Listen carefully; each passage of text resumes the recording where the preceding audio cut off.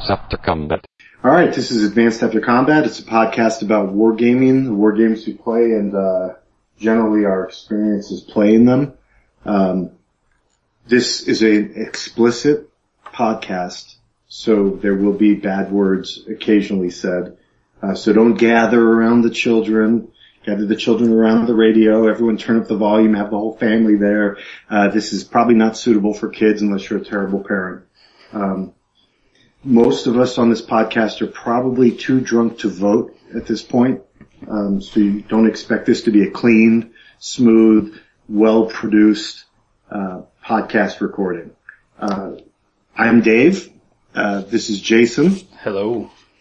And we have our guest host, specially selected from our guild, who is... Ralph Shelton. There you go. Wow, Ralph went all in. Yeah, all in with both names. Yeah, Ralph's like, hey, I'm just gonna... You could have kept your identity secret, but I guess, no, that's not fair. You know, I'm not like Superman, right? I let everyone know who I am. Nice. Open book. I like it. So, Jason, are you having anything to drink tonight? I'm almost done with a bottle of sake. Ralph, are you drinking anything tonight? I've had a beer and I'm working on my second. Nice. I'm drinking the Lagunitas Maximus. And I've also got a backup bottle of Rogue Hazelnut Brown Nectar. Oh, very nice. So recommended to me by Bevmo, the nice lady at Bevmo. Nice. Rogue is good stuff. Yeah, that's what she said. So they didn't have barley wine. I'm really into the Sierra Nevada barley wine right now. And that's another guild tip. I've actually, I've started switching from beer or from Bushmills to more beer now.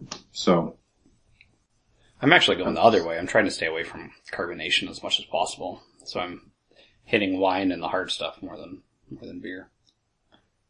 I just feel like it's easy. Somehow the heavier beers satisfy me more, so I don't drink as much of them maybe. So oh, yeah. the Bushmills can be a crazy trade, And there's post threads on the guild that would probably prove my point. I think I've read those, Dave. Yeah. So 1 to 3. So basically my technique is I come home from work, I figure out how many beers I'm going to drink, and then I get on the elliptical and I exercise for that many calories, then nice. I get off and go drink the beer. So, my wife and I were just talking today about getting an elliptical or a treadmill or something, because she's been walking, but it's 102, maybe still. It was 102 at like 6:30, so she didn't feel like walking, so we're gonna explore one of those options. Yeah, it's 97. It's 8 o'clock at night and it's 97 degrees here. It's fucking ridiculous. Well, the elliptical's cool because you can, I use my iPad and I play like games like, Lords of Waterdeep or FTL while I'm working out. Nice. So I found myself I would actually exercise longer because I'm like, I'm not done with this mission. So I would like put more time on the elliptical and to the families of all my FTL crew members, I just want to apologize because I know none of them have come home safely. That's not good. We've yet to have a successful mission. Maybe one day, Dave. Maybe one day. Do you play any iPad games, Ralph? I don't. My wife has an iPad, but I don't. What about you, Jason? Do you do anything? No. I don't. I play Pixel Dungeon on my phone, and that's all the video gaming really I've been doing. Pretty boring. Okay, so we've got Ralph. Ralph's a pretty famous guy. Is that overstating it? Not at all.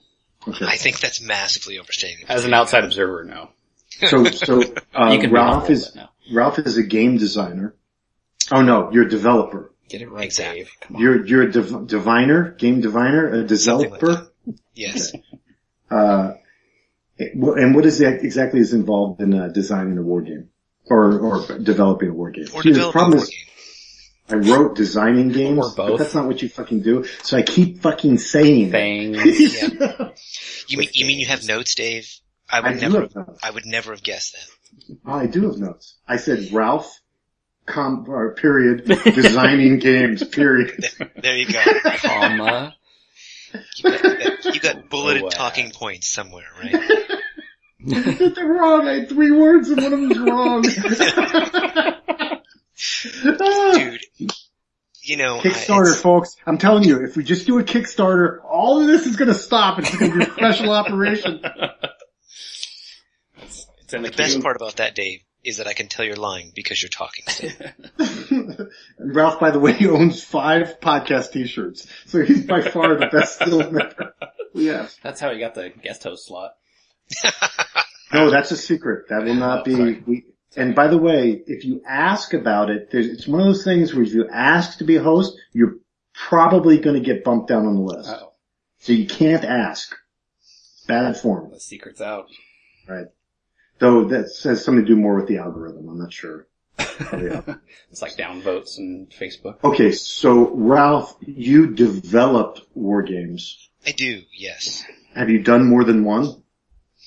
I have, yes. No, it's because I was going to have to scratch the S off my note of games no, and just say develop game, period. There's more than one. Now so there was Infidel and there was Blood and Roses. They're both in the Men of Iron series. And I've worked, and I've been working closely with, Mark Magzicki. Gosh, I can't even pronounce his last name, dude. I'm just going to butcher it. The dude who did Red Winter. I did a lot of, work with him on the rule book for Red Winter. Oh, and then I've been working with him on, Operation Dauntless. And it kind of, what development means can be different, dude, between designers, right? Some designers are looking for less help. You know what I'm saying? Mm-hmm. Or have more time and they're sinking all their time into it, right? Like, Mark sinks, he does an awful lot of stuff, you know, himself. He play tests, he does the art, he makes these sweet looking play test counters that he uses. Stuff like that. You know, whereas my work with, Richard Berg, you know, I do a lot more stuff. I mean, he designs things, but I kind of wrangle the play testers and get play test reports and then work with him to, adjust the game, to make it more fun. So is it like project management or is it more hands-on with tweaking of rules and? You know, that's a great question. And it kind of depends. I would say there's a lot of project management to it, but I do get in there and you know, and I suggest rule changes and I say, hey, let's change it like this. And, you know, and most of the time, you know, cause I've played games for a long time now. And so, you know, most of the time, I guess I'm not totally off the mark, so. You know. Okay, so is there a point like where you're going to make a suggestion to a designer and maybe he's not receptive? I mean, who wins that battle over the game? You know, generally, I would think it would be the designer unless it's just like an absolutely horrible choice. You know what I'm saying? And then, you know, and then it all depends. I mean, I've never been in that situation where I've made a suggestion and not been able to then, you know, put together information backing that suggestion up to the point where it gets adopted. Sure. Okay. Or that I think is a big enough deal that matters, right? So the designer basically, hands you a game and then you do your various stuff and then you bring it back to him with suggestions on things that could be adjusted or? I do, yes, exactly. I'm like, you know, for the Men of Iron stuff, I'm responsible for, you know, I take the rules, you know, Richard makes some changes to the base rules to represent the time period, and then I am responsible for, you know, making that wording, you know, tight and trying to get it where everyone can understand it. You know what I'm saying? So like a second set of eyes kind of looking over it. Yeah. And you know, and kind of rewording things and if I, you know, and if we need to, you know, make some changes to the rules or the scenarios, you know, and I kind of handle a lot of that and then just kind of pass it back by Richard to see how, you know, make sure he's good with what I'm doing. That's cool. So you've done several titles by Richard? Yes, 2. Several big 2. Are you now his developer of choice? Kind of like his catcher? Like when he's starting, he wants you behind the plate? I wouldn't think so because he's got a lot. He does so many. I mean, he does a lot of stuff. Yeah, there's right? a lot of stuff going on. I mean, he's got Great Battles of History. He's got the Men of Iron stuff. I mean, he's got stuff that I don't even know about, right? Right. I think he works with a lot of different folks. Cool. I think he's happy that I'm doing the Men of Iron stuff because it's been going well. Good. That's cool. Okay, a couple questions for you, Ralph. Sure. What's your first war game you played? Kind of how did you get into wargaming? That was over 30 years ago, and I was like 12. I'm trying to think what the first war game I played was. It had to have been, I'm sure it was like a multiplayer game like Diplomacy or something. Because I found wargaming at this game store down in New Mexico, Mm-hmm. where I lived. So I bet it was something probably along the lines of Diplomacy. What's your favorite war game? What's my favorite war game? That you did not develop. That I did not develop. Well, there was a reason that I started doing the Men of Iron stuff, right? Because I liked it a lot. I'm really into Musket and Pike, and so I'll probably go with that. The series as a whole. Yeah, That's fair. There's a lot of good stuff there. Can you do me a quick favor? Can you repeat something for me? Sure. Like, we played a lot of Vassal games, and I've heard this before, but can you say, what are you doing, Dave? I wouldn't do that if I were you, Dave. Sure, Dave. What are you doing, Dave? I wouldn't do that if I were you, Dave. That's good. Okay, That's going to be my text notification. That's awesome. Yeah, Ralph's awesome to play with. He's very patient, so he's pushed me and guided me through. Ralph's comments usually, I'll make a move and he'll be like, well, that was interesting. Sounds like us playing this run. Like, are you really? That's where you're going to go with those guys? You should have seen that we played Federation Commander. I am the worst Klingon commander probably that's been in the game. So, Ralph, would you like to do the quiz, or do you have anything you really want to talk about? I mean, I know you have a review. We'll get to that later, but we have a quiz for you. Dude, that sounds fine. Are you up for the Name 4 quiz? I can pretend, can't I? Please do. And in this podcast, this is what we call a segue to the quiz. That was our smooth segue. Okay. Where we stop the train, You can't everyone gets off, we get back on. We flip it around, and then we head in another direction. Okay, so we have guest hosts on, and each guest host we kind of prepare a quiz called Name 4. Lucas did the quiz previously. Didn't set the bar super high for you on the quiz, so we're going to see how well you do. Okay. So, I don't think it's timed. Jason, did we time it last time? I don't think we timed it. But generally it's going to be, No 5 questions. There's 4 questions, and then there's a bonus question, and each answer's with a point. And then at some point I scroll on the bottom of the quiz how many points you got, and then it's never recorded anywhere else, except in the minutes for listeners. It's I want part to of say the internet for posterity. I want to say Lucas got a 12. I'm sure we have some kind. Yeah, 12 out of the first 4, and then I think he got one of the bonus. I don't think you got any of the bonus. The bonus question was like, civil battles fought in Mississippi, which is a particularly devious area. Okay, so we're ready to go. Ralph, you ready? Let's go. And I don't need to tell you no Googling or anything like that. It's, we're on the honor system. So, first question. Well, I guess it's not a question. It's more of a command. Name 4 Union Corps commanders that were in the Army of the Potomac at the Battle of Gettysburg. 4 Union Corps commanders out of all the Corps commanders that were in the Army of the Potomac at Gettysburg. I hate the Civil War. But you hate the American Civil War. I hate the American Civil War, exactly. All of the Civil Wars. No, English Civil War is fine. But I'm thinking, so I guess I would say I don't know who are the Corps commanders, but I'm gonna try anyway, right? So, Dudes like, was it Sickles? Is he's one of them? Oh, yep, that's one. Ding, ding, ding, ding, ding. He's a corps commander, right? There was the guy on the hill with the, was that a division commander? The judges will not accept that answer. I understand. Dude, oh no. With He made a good move. Yeah, he was, well, I'm thinking, I guess he was the division commander because that was the 20th Maine, right? Up on, it was the guy from the Big Lebowski? No, that's a different guy. That's a different guy. Yeah. Wow. I'm reaching for my copy of Killer Angels right now. Oh, yeah, see, or No Chance for Victory. You're gonna reach for it.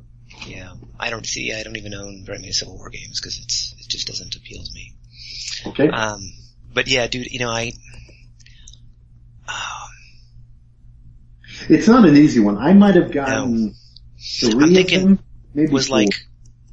like, I guess I keep thinking there was, I keep thinking that McPherson's Ridge was at Gettysburg. Yes. And wasn't it named after the guy who was in charge of their McPherson? No. There you go. Well, so, yeah, dude, I'm done. I'm over. Alright. Do you want the answers? I do. Sure. Reynolds. Yep. So I believe died there. Yep. Yeah. Hancock. I don't think yeah. Did he die there? One of the good ones. I think he died later, right? Like I just remember the day after. A good general, was wounded. Reynolds, Hancock, Sickles, Sykes, Sedgwick, Howard, who was famously, Howard had considered the worst reputation in his corps, but Slocum. I would have taken Pleasanton, who was a cavalry, kind of the cavalry commander, and even Tyler, who was in charge of the artillery reserve, but that's what I got. Wow. See, I probably could have named the Confederate, right? Right. They're easier. They have better PR people. They do. The Union doesn't They're rail still on fighting and that on. war. The Union doesn't rail on and on about their general. That's right. Okay, so here's the second question. And the idea is each question covers a certain area of military history or general conflict history. So they'll be in different periods. So the next question is in a period that is one of your strong points, one that you hold dear to your heart. It's really popular with you. Okay. Name 4 World War II vehicles that were deployed in World War II that were named after animals. That were named after animals. From any side? From any side. 4 from World any War side. II vehicles. Well, that makes it easy, right? Because there's the Tiger tank, right? Yes. The Panther. Yes. The Germans just love those, right? Right. And they had. You just said it was easy, Ralph. I did, and now I'm stalling Now it you're too. Damn it! And I won't take King Tiger. That's the Tiger. Tiger and King Tiger. Are you sure? Panzerkampfwagen 6E. We're not accepting that answer. Okay. You're like, it's easy, and 1, 2, and now I'm done. And now, I'm not done. I'm I'm thinking, right? I'm thinking about the, and they were vehicles of any kind. I would say armored vehicles, okay. I would accept self-propelled artillery, tank destroyers, tanks, self-propelled. I think any of the big cats you can go with. Yeah, except the Leopard came later. Don't give hints. Leopard came later. Leopard did come later. Yeah, because that's the German tank from. And we won't accept the Mouse because the Mouse actually didn't deploy. Okay. Not like that was on the tip of your tongue, but. No, it was not. And we won't accept the King Mouse either. Okay, great. Or King Mouse too. I was gonna try and reach for some of the, if vehicles was a little unspecific because I was thinking airplanes, right? And they had some. You could do it's the Panther, the Tiger, Jinsen. Yeah. Syllable. Klaatu Varakta.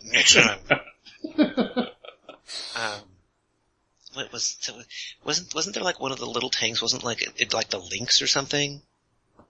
Or is that later? I think that's later. You're right. That's like the British. That's one of the British ones, isn't it? From later. See, damn it, in World War II, guys, you're killing me. Panther,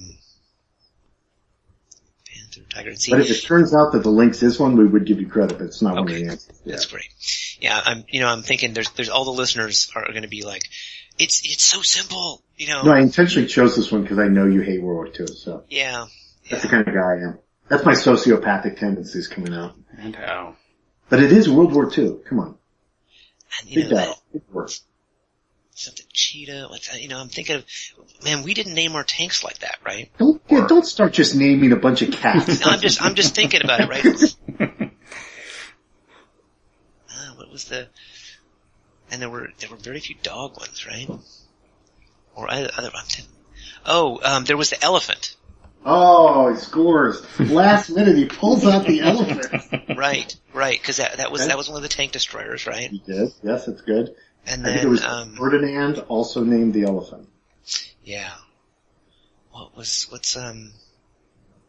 And the Russians were all like T this, T that, right?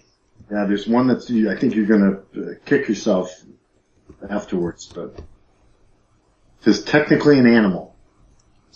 Technically an animal. Technically. Ralph, I don't want to rush you, but some people might pay for not everyone has, some people I think have already arrived at work for the podcast. Yes, I understand. Already in the parking lot waiting to hear the end of the quiz. They are waiting. Dude, they're waiting a long time as it turns out. Yeah, Let them wait. Yeah. I'm enjoying myself. You said it wasn't time, my friend. You said it wasn't time. in your car. Now you're lying to me. I'm putting another note in. Turn your car off and go to work. You're already late. Yeah, your boss is staring at you. All your buddies From the want to sign you window, in. he's watching you. He's got binoculars. He's like, now that asshole's just sitting out in the parking lot trying to piss me off. What is that face he's making? Why is he yelling at the radio? He's I don't yelling understand. an animal name over and over again in the car. Dude, yeah, I'm seeing there. You got 3 out of 4. I know, and we didn't name ours like after vehicles, after animals very often. Just people. Yeah, people. Are people like animals? Sherman. Stop giving hints, Jason. Oh, sorry. Yeah, dude, that's it. I'm done. I'm gonna quit. Okay, so we would have accepted the Firefly. The Firefly, damn it, you know what? I know. I knew you'd be like, motherfucker. Yeah, and in Operation Dauntless, he's got Fireflies, in with the Sherman companies. Oh. And also we would have accepted the Hummel, which is technically the Bumblebee. The Bumblebee, yeah. Which Hitler actually ordered changed later because he felt it wasn't military enough. It wasn't manly enough, yes. It wasn't aggressive enough. So they named it the King Bumblebee. Right. And there are Hummels in that game too, and I've stared at those counters. Damn it. Okay. And Wolverine. Oh, yeah. And we would have also accepted Hellcat. Hellcat? That's not technically an animal. It's a cat. There's a cat in it. Yeah, but it's also, well, you could say Wildcat. That's more. Well, Ralph, you didn't even guess it, so what do you care? Dude, I mentioned, you said armored vehicles. That's, an airplane. Tank destroyer. No, a Hellcat is a tank destroyer. The Hellcat's, no, the Wolverine, an F6. What the hell are you talking about? F6F. Isn't the Wolverine, isn't there a cat that's a tank destroyer? Jason, start typing. Yeah, the Wolverine's an M4. Right. No, the Wolverine's a tank destroyer, but there's another tank destroyer.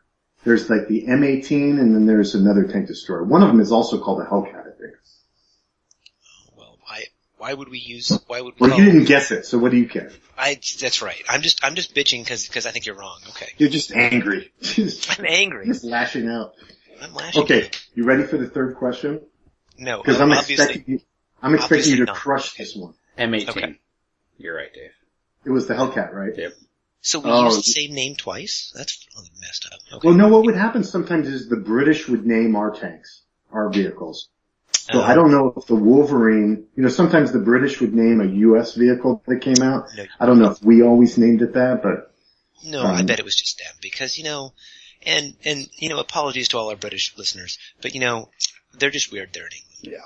And I'm going to also accept your apology for trying to claim that I had the wrong answer there. Okay, there you go. And you can also apologize to Wikipedia. So by the way, it's, you're not getting that apology, Dave.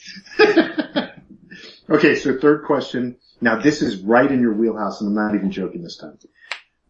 During Rome's history, it was led by 2 triumvirates. The first triumvirate and the second triumvirate. Name 4 of the 6 members of these 2 triumvirates. Jeez. So, there was, Julius Caesar. Oh yeah, right? You got him? Pompey. Got him? Oh god, who was the guy that they, he's the guy that he went off and actually retired. I can't remember his name. One of them got his head cut off, I thought. Well, that was, I think it was him. It wasn't Lepidus. That's one. Was it? You said it wasn't. But it was. No, technically I shouldn't give you the name. Yes, so that was the dude that like became Pontifex Maximus and like retired to the seashore. And then there was the second triumvirate was Octavian. No, Lepidus was actually a member of the second triumvirate. Was he? Because it was Octavian, right? I thought we're not giving hints, Dave. And Marcus. I know. We're way off the reservation of this question. I understand. He started bewildering me with all his Latin names. No, it's beautiful. Yes. I just folded. Yes. Roman. They're Roman. They're not Latin at that point. But it was Octavian, right? Isn't the language Latin? Yes. So the names would be in Latin, right? Well, I guess. Okay, dickface. So let me run the quiz here. God, who was, Marcus Antonius. You got Mark Antony. So Yes. basically you named Caesar, Pompey, Octavian, Mark Antony. You kind of named Lepidus, even though Jason would say I kind of shoved that into Yeah, I kind of forgot that he was the second. And then there's a 6th one. Do you know the 6th one? He's the guy, that's the guy that retired to the seashore after becoming named Pontifex Maximus. And I can't remember his name because... Isn't this the guy that ran the fire department in Rome? Where he would buy people's houses like as they were burning, be like, "You want me to put out the fire?" I think it was something like that. Yes. Crassus. Yes. I think he actually got his head cut off. He went and fought some other country and got killed. You're right. He went. It was the Parthians. Right. I think it was the Parthians. Yeah. And I was thinking of a later dude. There was a dude that joined. That after Crassus got axed, there was another guy that they brought in, and that's the guy that retired, that became Pontifex Maximus and retired to the seashore. And I can't remember his name. So anyway. that was great. So that was impressive. You got 4 points for that. I knew you would do well on that one. Yeah, well, I needed to, right? Cause I've been sucking. Yeah, we don't want you to go into the rest of the podcast with just a really sick cloud of shame. Yeah. Dude, I'm just, I'm already sad now. Right. So now the 4th and final regular round question is, Wellington won many battles during the Napoleonic Wars, and much of his fighting was done in Spain. Name 4 battles in the Napoleonic War in which he commanded an army. That's awesome. I like the misdirection there, right? Waterloo, right? Yes. Ding. And that's just the Battle of Waterloo. Hint. Yes, that's correct, because he also commanded, there were 2 others, and I can't remember which one the British were at. It was Quatre Bras, right? Ding. Yeah. I need you to be more, firm in your answers. Okay. Dude, well... You can't put your answers in the form of a question. Fine. This is not Jeopardy? What? Fuck, I thought it was. That's 2. Yeah, Talavera? Was that? That is fine. I'm saying Talavera. I'm sorry, is that an answer? Talavera. I believe you are correct. Talavera it's is one correct. It's one of the few Spanish battles that I remember, right? It's a big one. Yeah, there's a La Bataille game on it, right? That's how I think that's I've seen it on people selling it online for some outrageous. Well, that's the whole point of the quiz. that the games produce knowledge about history. They do. But with you, it's just you looking at the fact that they're for sale. So that's how you're looking at it. Exactly. So now you have 3 correct answers. I know. I need 1 more. And I need it to be said with some enthusiasm and conviction. And conviction. Dude, yeah, I hear you. Wellington. Arthur Wellesley. Dude. Yeah, exactly. Time limit on questions. Note to self. Yeah, Jason, email that to our producer. Will do. Yeah. Trying to think of, dude, I can't, I actually can't think of any of the other Spanish battles, even though I'm sure there's just tons of famous ones, right? Is that a question? No. That's me saying, screw this, I'm done. Okay. I like it. Even the quitting was non-committal. Yes. I like your commitment to it. Orthez is also a Labatile series. That's awesome, yeah. So that would have been one we would have accepted. But And that's good. Yeah. Yep. 3. That's good. So you have 11. total. Right now, yeah, you're at 11. I'm glad Jason's keeping track. And now we're entering the bonus round. And the bonus round is going to be very chaotic, but you might be able to guess some. And I'm going to be pretty, lenient as far as answers I'll accept here. The Great Northern War was fought from 1700 until 1721. Name 4 of the nations that fought in this war. 4. Fuck. Great Northern War, 1700 to 1721. I think just the name kind of narrows it Yeah. down, right? Yeah. Well, it was Sweden and Russia, because there was like something, there was a big battle that was the battle with the Alexander Nevsky and the Frozen Lake, right? Okay. We're not answering your questions anymore, Ralph. You're on your own. Thank you. Dude, I'm just trying. I'm just trying to include everybody, okay? It's like Zero Dark 30. The waterboarding comes next, Dave. The waterboarding comes next. Well, let's go with Poland. Well, and Poland in combination with what country? Poland in combination with what country? Mm-hmm.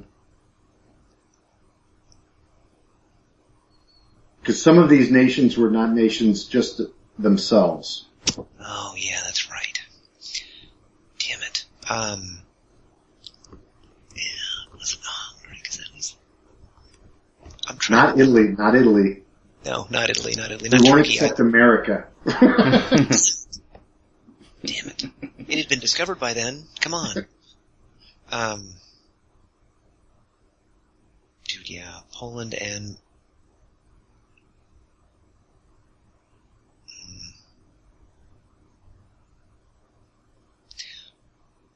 No. I'm gonna go with Prussia. Correct. I'll accept that. Brandenburg, Prussia. Brandenburg, Prussia, yeah. Okay. Okay. Because that was right before, Frederick the Great, right? Right. Yeah. Anything else? Well, because there's one more, right? Well, there's a bunch. There's a bunch. They're not traditional, the problem is there's combos and, they're not always the same entities that we're used to dealing with, the modern things nation. like Schleswig-Holstein and stuff like that, right? But I don't think that was one of them. I'm not answering any of your questions. Thank you. This bastard. You like how I try and draw you out, Dave? I bet the Danes were involved. I'm gonna go with Denmark. Not by itself. Oh, was it Denmark and Pomerania? Nope. No, damn it. Yeah.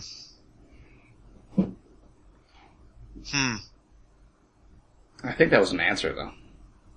Is that your final answer? Dave's pretty lenient on this whole thing. Yeah, I've been horrible. I'd be the worst answer. Not to mention that we would have already gone past our hour time slot on the show. It has been pretty much an hour time, an hour already. And that's just this question. If you get points by minutes spent stalling on the quiz, Ralph, you Dude, I'm winning. I'm winning. I'm the winning winner. I feel like Charlie Sheen right now. Yeah, no, dude, it's, maybe, I don't know. I can't think of any others. Okay. So we're not saying that this is actually a very confusing part of history. So, because the nations don't exactly fit in with what we think the nations would be, but generally it's Russia's correct. Denmark, Norway were the same area. Yeah, cause it was the king of... It was united. Yeah. Saxony, yeah. I would have accepted Saxony. Poland, Lithuania. Hanover. Also Brunswick, Lüneburg. No idea who the fuck that is, but that was kind of, Hanover is the same. Holstein, Gottorp. Holstein Galt. Very nice. And I guess at some point the Ottomans got involved, so That's a little kind of bit. But I think they were very, tangential involved with it.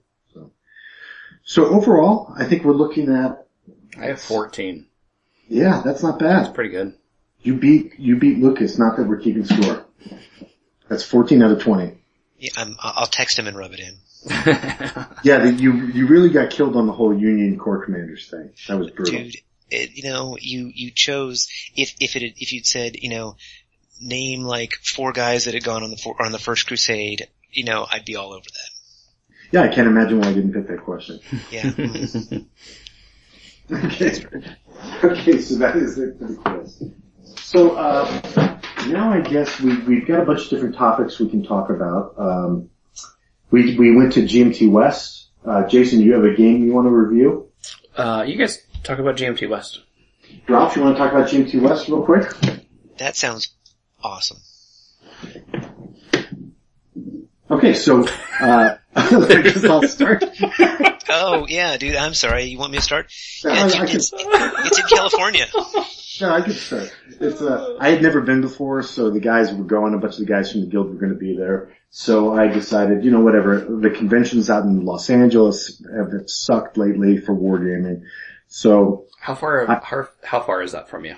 It's like 2.5 hours drive. So it's not bad. So I kind of got out there. I got there on Friday morning and left on Saturday at noon. So I stayed over Friday. So that's kind of the idea. So you get there and it's in the warehouse of GMT, which is kind of in a industrial area of Hanford, which is a agricultural town, kind of a slow Central Valley, California town. And, I played, 2 games of Kingdom of Heaven with, Mitchell Land, who's in the guild. And, that was fun. We played it, enjoyed it, played the first game real quick.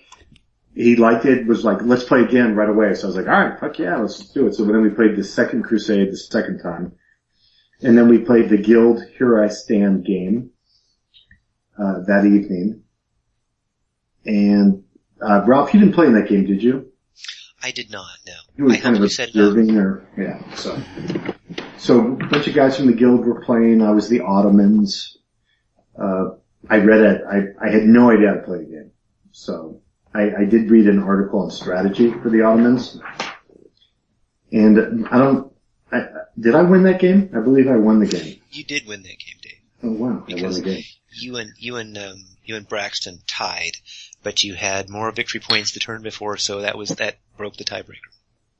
Yeah, so basically my strategy was, initially I was just going to do some piracy as the Ottomans because frankly that's the only thing I knew I could do. Yep.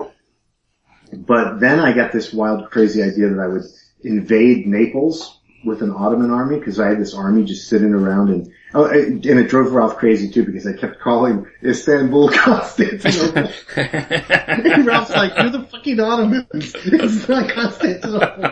Dude, just listen to They Might Be Giants. Just listen. What the fuck, Dave? He was like, stop calling it Istanbul. So I kept watching invasions from Constantinople. It's not a thing anymore. But it was interesting because I kind of launched this invasion and it didn't really do much. It just landed a small army in Italy, but it kind of freaked out the papacy a little bit.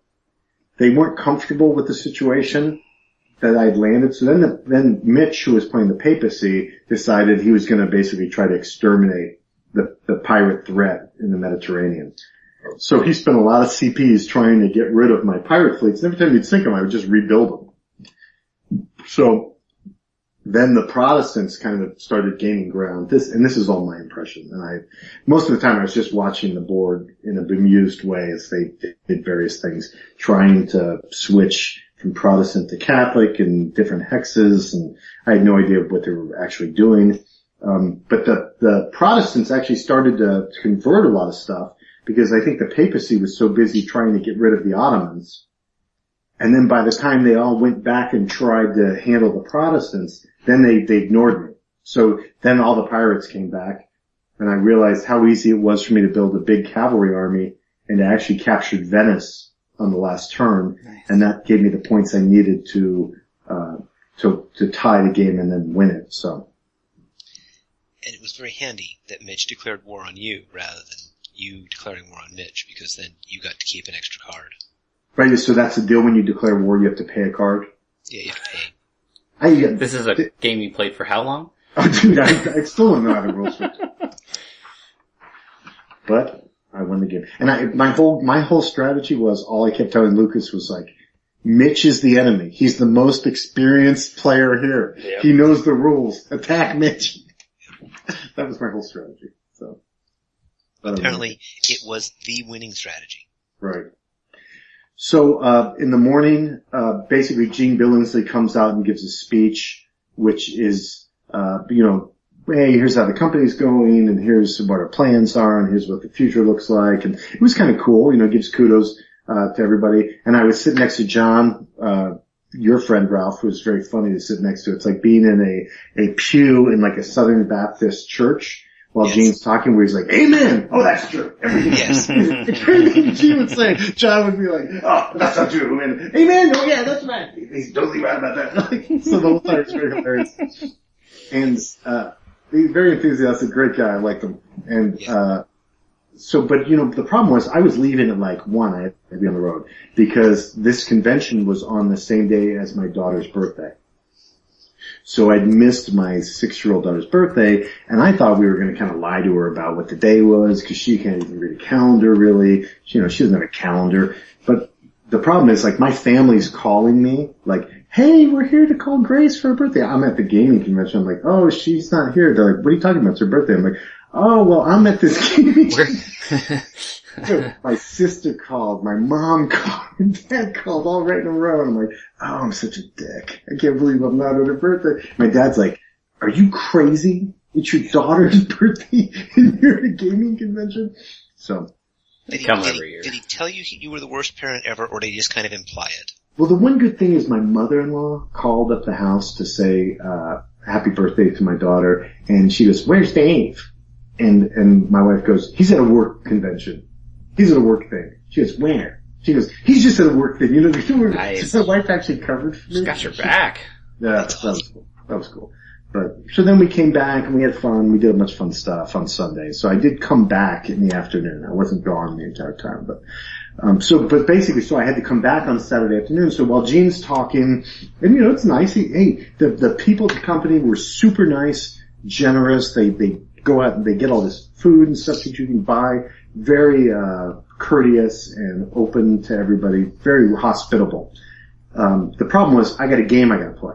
I want to get in the game before I have to leave. So as Gene's talking, guys have questions like, oh, they asked this question, that question. Some guys are asking just because they want everyone to hear them ask the question. And I'm just like starting to rage inside because I'm like, we have to get this fucking meeting over with because I have So I was barely controlling myself during the last half of it. So. That sounds about right. And then Braxton lost his keys. He did. And he couldn't find his keys. So as I'm watching, I'm raging inside. I see Braxton wandering around the outside of the thing looking at like boxes. And I'm like, what the fuck is he even doing over there? He's just at this point in the phase where he's just trying to find his car keys anywhere. Like, he's like, maybe they're in the toilet. He's like, where else could they be? So. Maybe they're in my anus, he says. Turns out he had searched his car, couldn't find his keys. One place he hadn't checked. I said, well, is there any place you didn't look? He goes, yeah, the trunk. He goes, but they're not in the trunk. Because I didn't open the trunk, he says. I'm like, we're going to go search your car. So we went and searched his car. So his car was open? His car was unlocked, yes. Except for the trunk, because he said it was his mom's car or something, and he said, I don't know how to open the trunk. Yeah. So where did we find the keys, Ralph? In the trunk. In the trunk. He tells me you can't open the trunk from inside the car. And I said, that's ridiculous. You can open the trunk of any car with a lever inside the car. Usually, yeah. So. Yeah.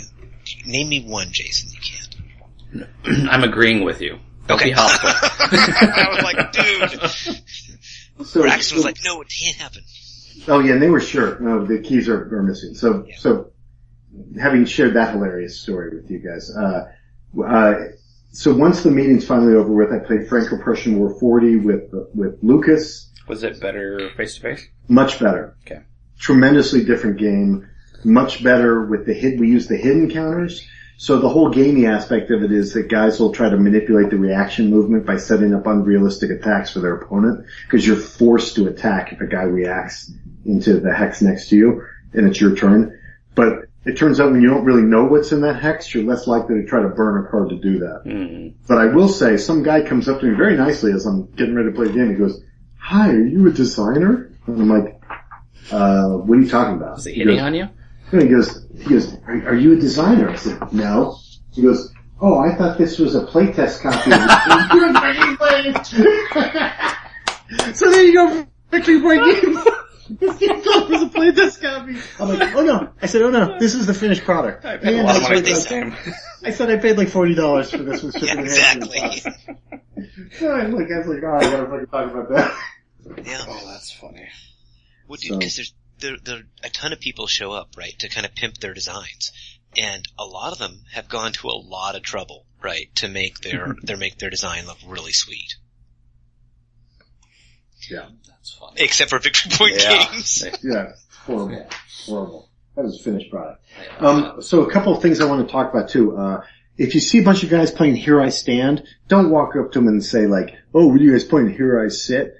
You're like the 8,000th guy to say that. And if you say it to me, I'm gonna fucking punch your teeth out.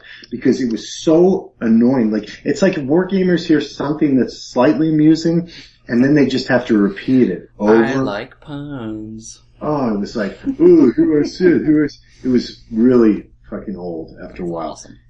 The other advice is... When you say after a while, you mean like the second time you heard it? Dude, how many times do you think people said it to us? Oh, I heard it about 12, and I wasn't there the whole time.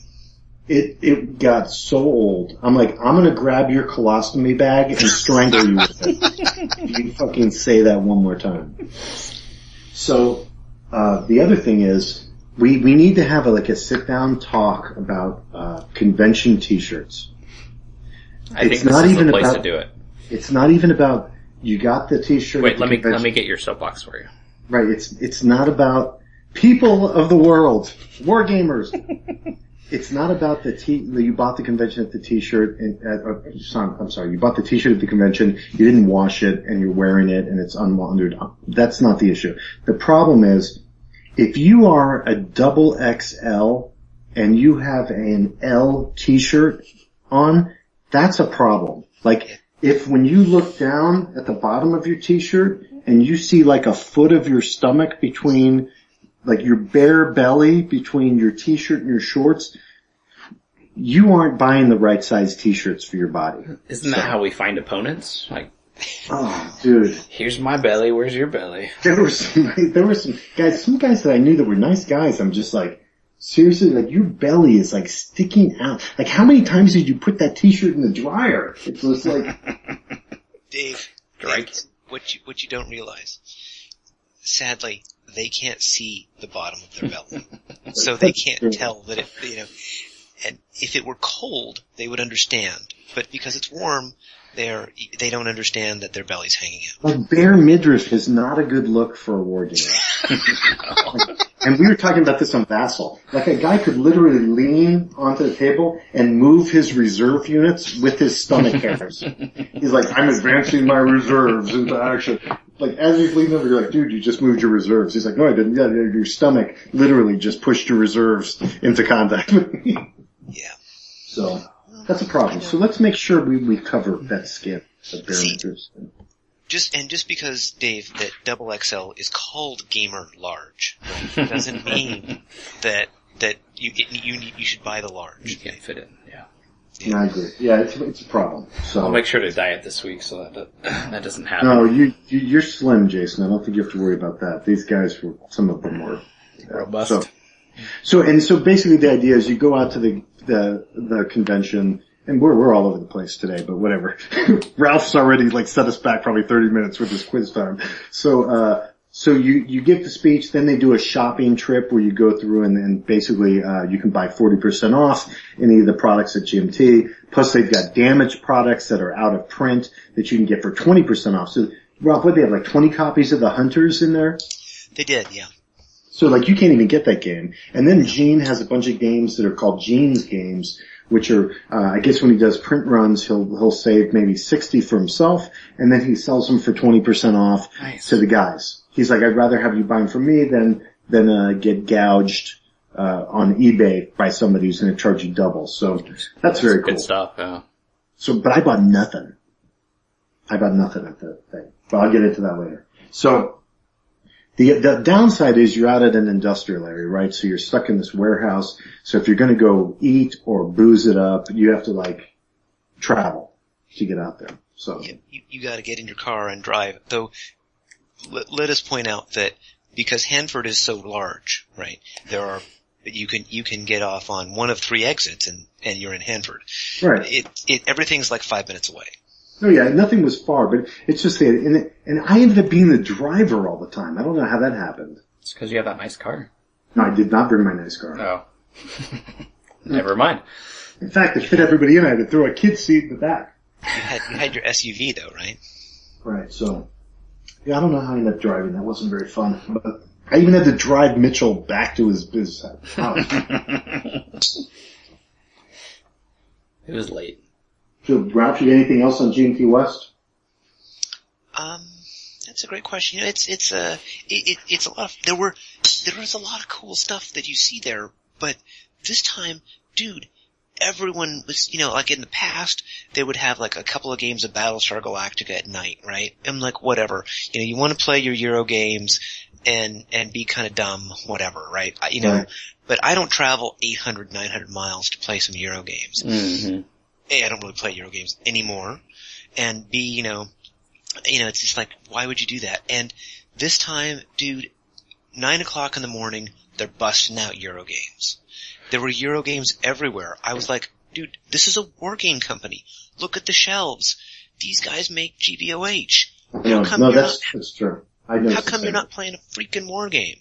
And the crowd is kind of an older grognard crowd.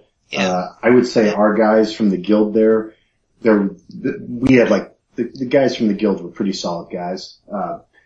The other crowd was, you know, like Mike Bertolucci was there. He's a cool guy. I don't know.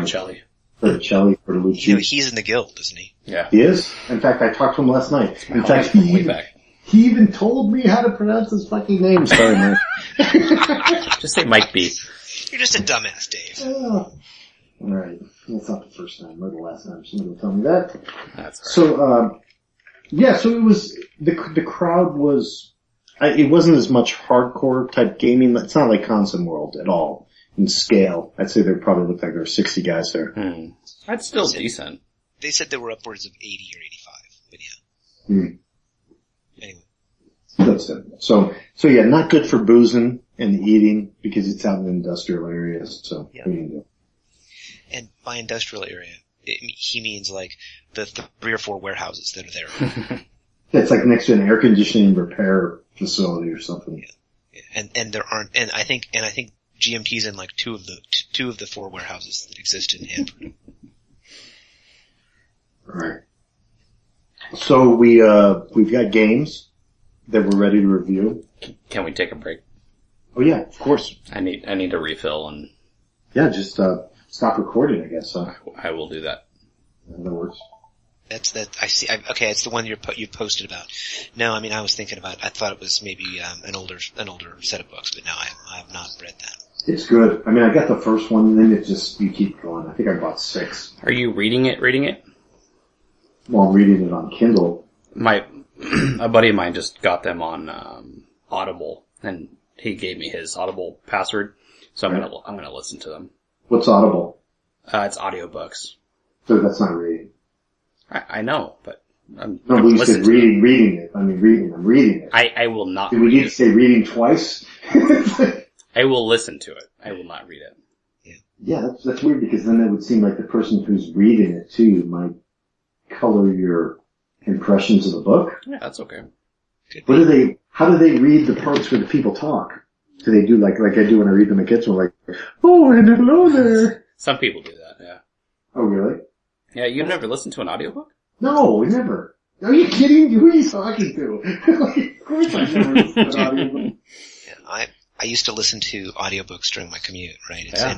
I picked all history stuff, right? Cause that way you don't get into are they gonna have to do funny voices and stuff? Yeah. But I mean, dude, Seriously, the worst. do they say the voice? I mean, do they have to act out the parts? Some of them do, not all of them though. Like I listen to all the Harry Potter books. And he does a good job, but he does all the voices and stuff. But mostly I listen to like business books and all that. Who's kind of he? stuff. Do you have like a particular guy that you like to listen to his audiobooks? The Certain narrators? The Harry Potter ones are Jim Dale. But no, I don't follow readers. I don't know what you would call them, but They're called readers, yeah. readers, And basically sure. an actor, right? They're acting out. Like, voice actors, something. Yeah, Yeah, I don't know. voice actor, yeah. Yeah, no, my mom, here you go, Jason. My 75-year-old mom loves audiobooks and she follows certain readers. yeah, right. No, I'm sure she does. That's so bizarre. There you go. I'm just comparing Jason to, an old lady. You're not the first. Yeah.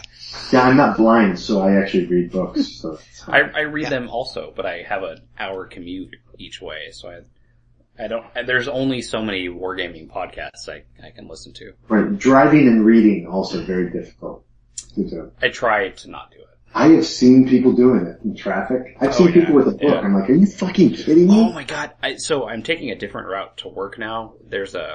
It's a highway, not a freeway, that goes almost directly from my house to about the midway point to my work. I work 50 miles door to door from my house to my office, which is about to change to 30 miles, but, so I'm trying this new way. This highway has, traffic lights every so often. So I'm stuck at a traffic light, and I'm just kind of paying attention to my surroundings, and I look in my rearview mirror. The guy behind me is driving a pickup truck, and he kind of makes a funny face, reaches down, comes back up with like a Tupperware thing, vomits into it, puts it back down, makes another face, picks it back up, vomits into it again, and then puts, like, if you're vomiting, don't you just stay in bed and crawl into a corner? I mean, What's up with the funny face? and he was dressed like he was going to work. Wow. Dude, maybe he was coming from work. Right? Maybe he was coming from work. Maybe he had spent all night. It's an old highway. It's US 60. There's a lot of strip bars along it. Maybe he spent Oh, the yeah, night sure. at a strip All bar. night. And, Out, and now he's heading home because Yeah. it's time to crawl Sweating it out. back inside the bottle, right? Okay, so I just opened up the Rogue Hazelnut Brown Nectar. Mhm. Smells great. It's good. Good. Okay, alright. Don't know if I'm supposed to drink this out of the bottle because it's a giant bottle, but whatever. Dude, that's the best kind because it makes you look like a total boozer. Well, my neighbors will see me through the window. That's going to be the... Okay, hey, can I do the first review just No. because, as usual, I like to get it done first No, because I feel I that... need to do mine. Okay. Or else we're going to run into another distant plane scenario. Right? Let's go, Jason. It's good. Traffic. It's all about traffic I control. like Okay, it. let's get... No, we need to clear all the runways. Jason's coming in for his review. Yeah. Alright, Jason, go ahead. So I'm going to talk about Ambush. And Dave, you recommended it to me. Or recommended me. I thought you would really like it. Have you played it? No, I just had seen reviews of it, and I thought that based on what I'd seen, that game was something that you would enjoy. Ralph, have you played it? No. No. Oh, wow. I thought both of you guys would have played it. Alright. So I'm going to be out on an island here. So Ambush is a squad-based solitaire World War II game. I have very little interest in World War II, but I have, I think now, more World War II games than anything other than Vietnam games, but I thought you were going to say something. So More of them exist than anything else. this is true. So, yeah. I got it in trade for my failed Where There's Discord experiment. I got Ambush and one of the expansions and right on Saint Nazaire. So Ambush I busted out about Well, dude, that's a good trade. You got Raid on Saint Nazaire with that? Yeah. So I got That's a good trade. about about $200 worth of games for the 130 I spent. So yeah, not a bad investment. So I was kind of hesitant to start playing this game. The rulebook is long-ish. It's 40 pages, which is at the upper end of what I want to read.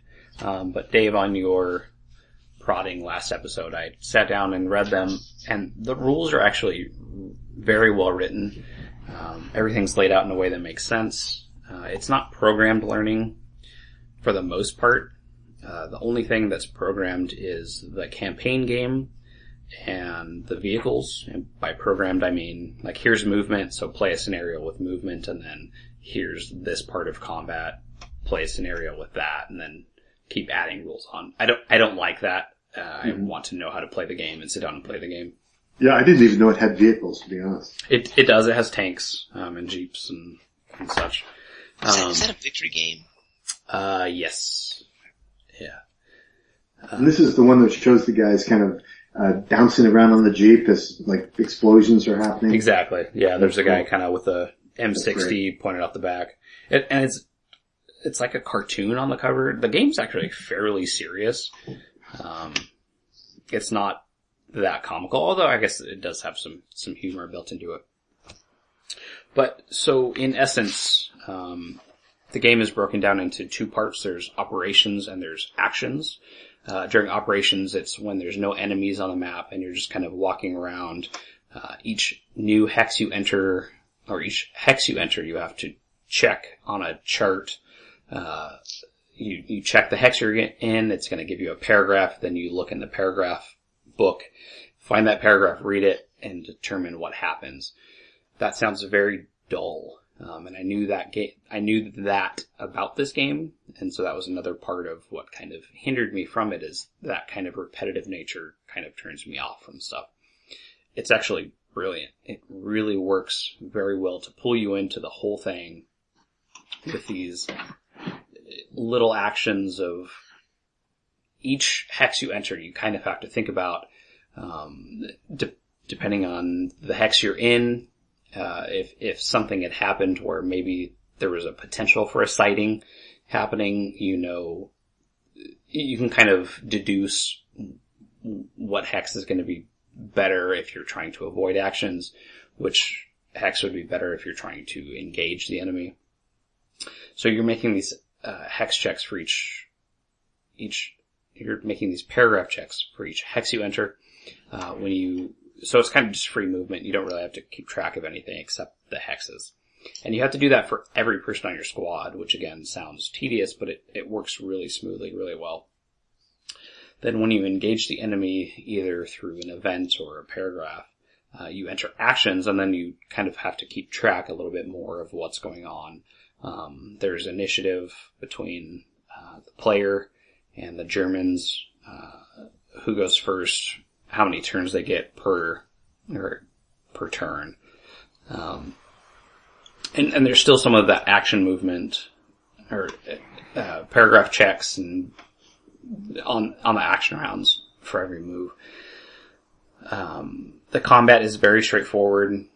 The counters are generic because you keep track of all the stats on a separate piece of paper. The Germans' counters are also generic. They're pulled through cards in the game. So you have a card that matches the paragraph will say, pull Germans 95, 96, and 97. Those will tell you which German chits to pull out and what their stats are for each one of those. So Jason, when you say you pull a generic chit, it's like, a chip might be like, it's ABC. Like 3 German guys with a Panzerfaust? Or no, what? each chit is one soldier. Okay. The Germans are like, K through Z, and the soldiers you're running are A through H, and there's a generic I and J. For some scenarios, like a paratroop, you'll come across an American American paratrooper or a pilot that crashes or something like that. Okay. So that's what those are for. That's kind of cool. So, and again, I don't like games where you have to keep track of a lot of stuff on paper. I like more intuitive systems. All that said, this game is absolutely wonderful. The scenarios they're not programmed, but it's very much scenario 1 is pretty straightforward in what you're trying to do, and how to achieve it. Scenario 2 gets a little bit more complex, and that starts to add the vehicles. You can play either straight through the scenarios on the campaign game using a squad that you build, and then between you either upgrade or replace, or do both actually. So you can take a squad through all of the scenarios, or you can play each scenario individually. I chose to play the campaign. I didn't get all the way through the campaign. I played, I think 3 scenarios with one squad. So the first scenario you play, depending on how you do, if you win or lose, depends on how much kind of experience points, for lack of a better term, that the squad gets going into the next scenario. And then you go into the next scenario kind of knowing what your mission is. You choose weapons, and you kind of outfit your guys depending on what weapons you buy, what they're good at. So the skills are like initiative. The initiative helps during the action rounds when you're engaged with the enemy. The initiative will help you go before the enemy. Perception helps on seeing things during the checks. A paragraph will say, a soldier that can see U7, make a perception check. You roll a D10, see if they can actually see what's happening there. Now, so, are there different maps for each scenario? There's 2 maps, but they're used differently in each scenario, because each scenario has a separate card that you slip into this folder thing to do your paragraph checks. Okay. So it's like almost like a programming card? Yeah, it's like a punch card almost. Like a computer card, like you fit in? Yeah, or like is it Stratomatics? Where it has like the card. So this has, a bunch of numbers on it that you then slide into this folder, and then the folder has a cutout for, all of the different numbers on the hex, and so you check. It's a row on the card for the number, and then the folder has the letter for the hex. So you just kind of cross-reference. You might get the same result though. In the book. From the 3 I played, I don't think I got. Okay. Other than a lot of the German actions are, try to shoot the thing closest to you.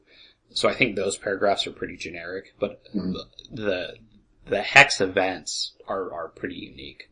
Now, did you cheat and read through the paragraph? No, not at all. So you didn't go to see if there's anything cool in there? No. Because I've heard there's some pretty cool paragraphs in there. And I've heard there's some that aren't even referenced in the game, which is kind of interesting. I don't want to know, even though I wouldn't remember playing. That's cool. Good for you. They used to do that in some of the old computer games, right? Where you would flip to a paragraph number, right? And say, look at paragraph 100. And they would put fake stuff in there so that you couldn't tell what was real and what wasn't. I think there might be some of that in here. Yeah, that's what you read. There's also things like just your imagination, or the soldier sees a bird flying by. So even, you're in this really tense situation, you make a perception check, you hit it, you're all excited, like, yeah, I'm gonna get these guys, I'm just kind of creeping through the woods, I'm about to fall upon some Germans and really get going. Oh, it's just a bird. Like stuff like that.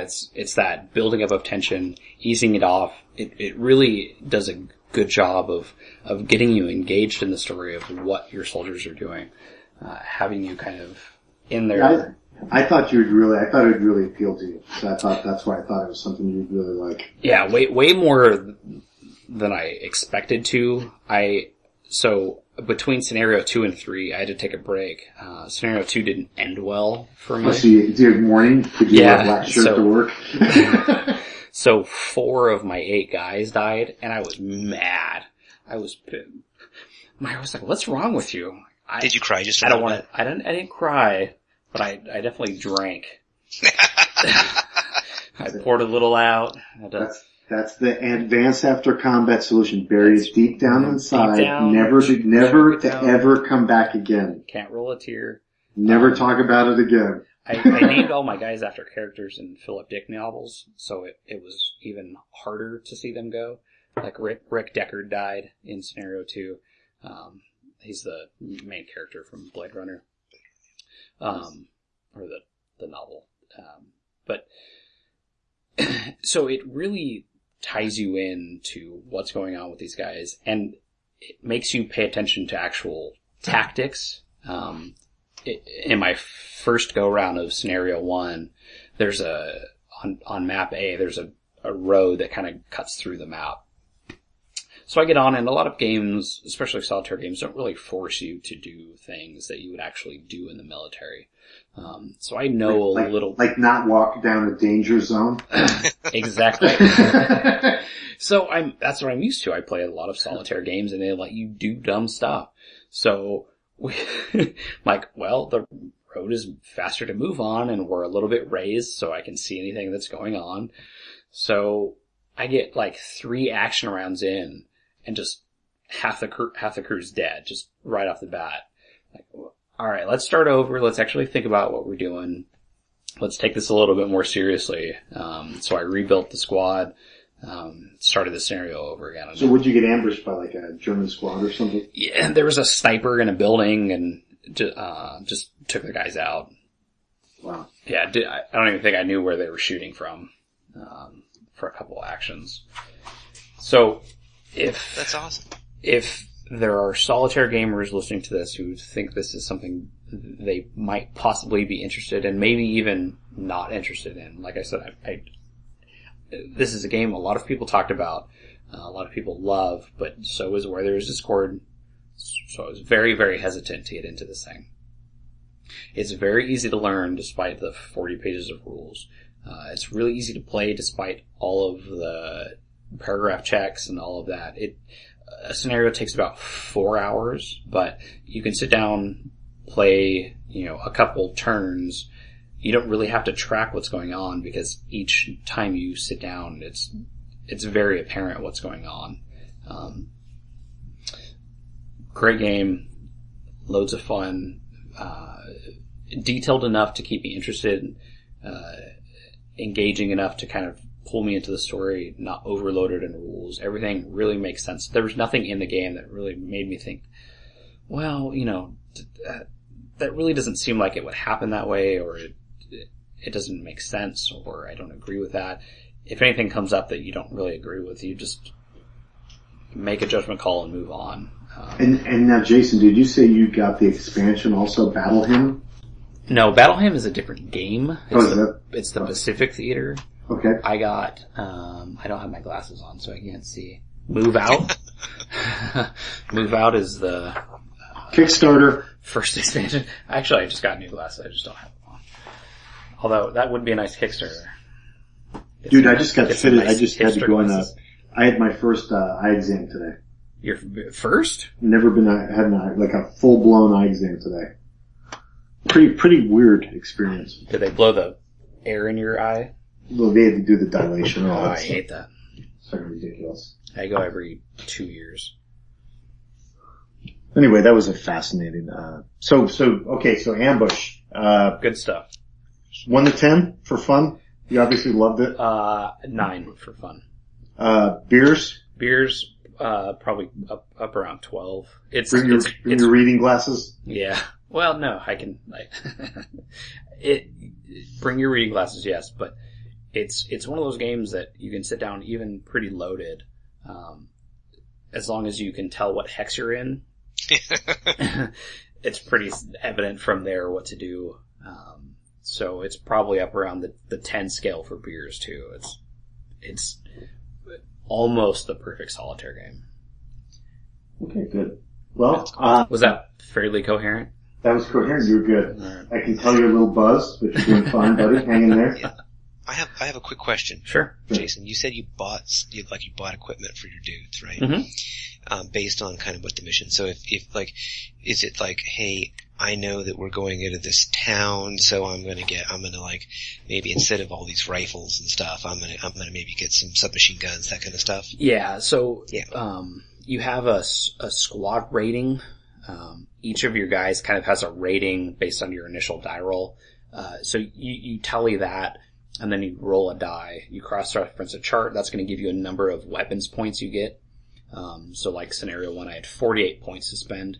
You can spend that on the guns, but you also have to buy ammo, reloads for each of your guys. You have to buy grenades, satchel charges, that kind of thing. So depending on if you're in tight quarters and you kind of, I think one of the scenarios I knew there was going to be a tank.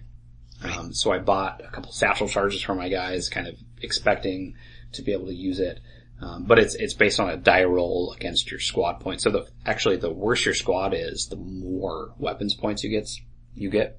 Okay. And then you spend them as you see fit.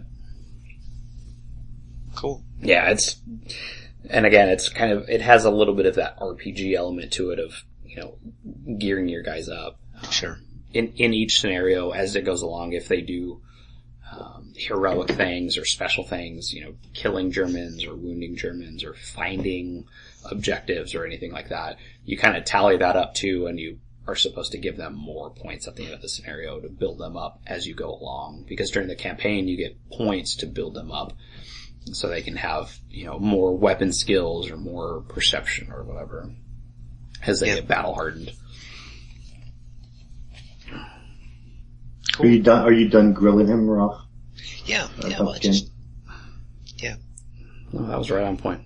Hey, so, we had a guy who basically had some comments about the podcast and had some reviews and I just wanted to mention it because at some point in his comments he said like basically, hey, I want to thank you guys for your service as veterans, and this was like a continuing thing that he would say every time. It'd be like, thank you for your service. I just wanted to take the time to mention that Jason was actually in a combat theater. I was never in a combat theater. That's all right. For me, no, but like, there is a difference because like my injuries, I have some disabilities that I suffered from the military. One of them was, being involved in a bar fight, breaking my thumb, punching a guy, and then I dropped an ironing board on my toe after I finished ironing my uniform, and I had to have my toenail removed. So those are my disabilities. Yeah, right. So really strong disabilities that I've carried through from my service. But I was never in combat. So like when we go to like SeaWorld or something and like we were at SeaWorld and they're like, all veterans stand up. And my wife is like, are you gonna stand up? I'm like, fuck no, I'm not standing up. Oh, you gotta stand up. No, I'm like, there's guys like who fought in Iraq and Afghanistan. I'm not gonna stand up with these guys. Like, so I don't stand up. I was just sit down. But like, you gotta stand up. Just to be clear. Stand up for me. Jason fought. Jason, I assumed, I don't know what kind of combat Jason saw or whatever, but Jason was actually in combat zone. That's not combat. I was in Korea for a year. I was in Fort Lewis for 3 years. And frankly, well, I mean, you should stand up for that. I should be thanking you guys because, hey, thanks for paying for my college education. So don't thank me for my service. But that can never stop because when I got back from Iraq, my ex at the time, or my wife at the time, my ex now, was working, for one of the tax places. So she had customers who were World War II veterans who would come up, oh, thank you for your service. Like, dude, I had the internet. I had phone. Like, I saw combat and I got shot at and I shot. But at the end of my patrol or whatever, I got to come back to a base with internet and, I mean, did I risk my life going through a sexually transmitted disease infested ville of Anjung-ri outside Camp Humphreys? Yes. Every night I was off duty, I risked my life out there. But I never saw combat. So my general point is like, yeah, great. I volunteered for the military. I wasn't drafted. Jason is a combat veteran. There's a lot of other guys there who've really been in combat. I mean, frankly, I was an officer in the Army. Looking back, I think I was a terrible officer. I don't believe that. I was way too friendly with my guys, way too, I just familiar with them. Like, I had a staff sergeant named Iverson. I remember we were in Korea and we were walking through his room. I was going up to talk to him about something in the barracks, and he had a bunch of war games. So we started playing war games in Korea, but because they had this whole fraternization thing, Iverson would actually have to sneak in to the BOQ with a war game. We would play it. And even as we were playing, I'd be like, he would call me sir, and I'd call him Sergeant Iverson. So we're drinking beers playing, and we'd be like, hey, Sergeant Iverson. That's funny. So you'd be moving the pieces around. That's pretty messed up, Dave. I mean, like, illicit wargaming hookups. Yeah, it's exactly the black market wargaming. Wargaming after dark. Just to show you like what kind of officer I was, I remember once we were out in Camp Humphreys and, I was at the MP station and I was working late nights. It was the night shift and my guys were all out, whatever. There's nothing going on in Camp Humphreys. And frankly, as a military installation, the second the North Korean special operations, they would have overrun that place in about 5 seconds. But so we're out there and, you have a front gate and then you have the MP station, which is across the street inside the post where like the MP desk is and the jail cells are and all that stuff. So as the MP duty officer, I was basically kicking back with Sergeant Iverson and, I look under the desk of the MP desk and there's a button there. So I said, hey, Sergeant Iverson, what's that button? He goes, I don't know, maybe you should press it, sir. So I looked at it and now, I'm a brand new second lieutenant. I've probably been in Korea for about 4 months. Nice. But I think I'm all salty. Like, Korea's only a year tour, so after 4 or 5 months, you think you've been there. You're old OG there. Hardened. So, in my own defense, I mean, this is a wood panel with a black button on it, with no label whatsoever as to what it might possibly trigger. So Iverson looks at me, and I'm like, okay. So I reach down, and it's probably about 1 a.m. I press the button. So to understand what happens when I press the button, Camp Humphreys is a small installation that's connected. Basically, the village is built up onto it. So Anjung-ri is a decent town of maybe like 10,000, 15,000 that's now up against the front of the village, or up against the front of the installation. So when you get stationed in Korea, it's considered a hardship assignment, so you aren't necessarily allowed to bring your family members with you to Korea. If you choose to do so, you can maybe live off post and have your family live down in Anjung-ri, and then you work it out whenever you come into the installation each morning. So the dilemma presented to the military is you've got a bunch of soldiers who are basically living off the installation. So you need an early warning system that will alert them to the fact that the war with North Korea has started and they need to pack up their belongings and immediately flee onto the installation. It turns out that early warning system is triggered by the fucking button. Yeah. With no label on it? Nothing. So I press the button. Oh, that's awesome. And the button is like one of these old air raid sirens. It starts to wind up. So it starts, I push it all the way in. I can almost see it like slow motion, like push, and then I hear, whoa, and I'm suddenly, I take my finger off the button. I'm like, what the fuck? And then I can just hear, whoa, this fucking air raid siren is running. And I'm like, oh my god. And at this point, Iverson's laughing his ass off, right? Oh, Iverson has fallen out of his chair and it's hysterical. I'm going, my Katusa, desk clerk who would type is already preparing to flee for the South. He's sure if war starts, he's already evacuating. He's running. He's already ready to desert. He's already changing out of his U.S. uniform, putting on civilian clothes. Yeah. So I'm like, oh my god. So I just realized, and the siren's going, oh, But the problem with these sirens is once they get wound up, Oh yeah. they take forever to wind down. So I'm sitting like, oh my god, and it's going, whoa. So I'm like, how loud is that? And Iverson is no help because he's like hysterical on the floor. He's not helping. So I have my hat off.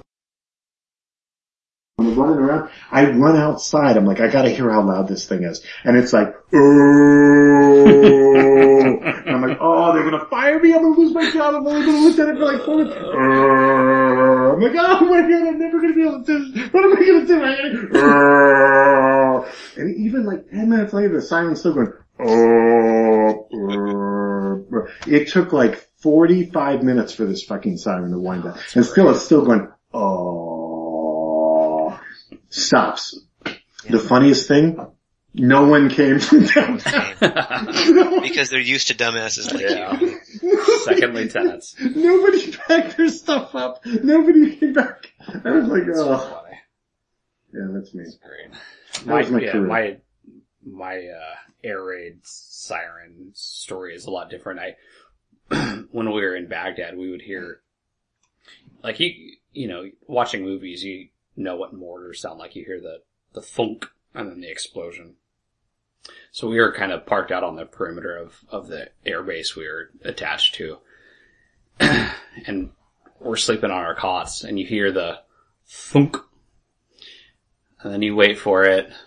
And then you hear an explosion. And then you hear the miniguns on the guard towers wind up. Yes, sir.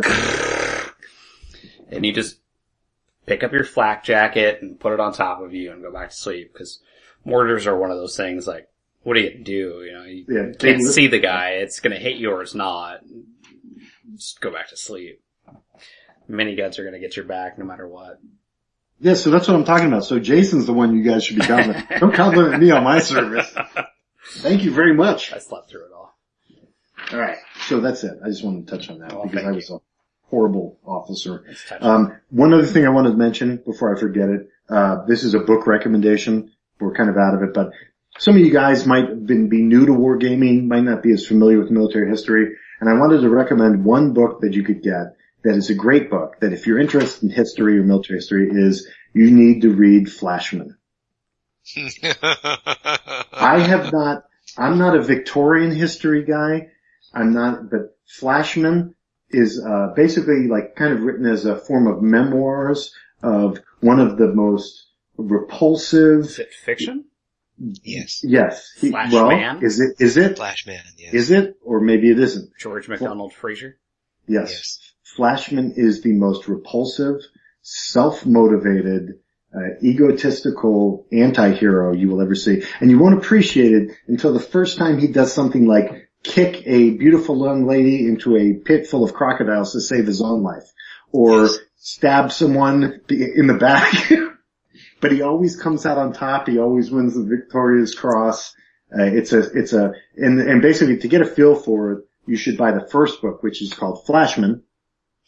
Is it Flashman? I think it's Flashman. It's not Flashman? No, it's Flashman. I think it's Flashman. But you have to say it faster.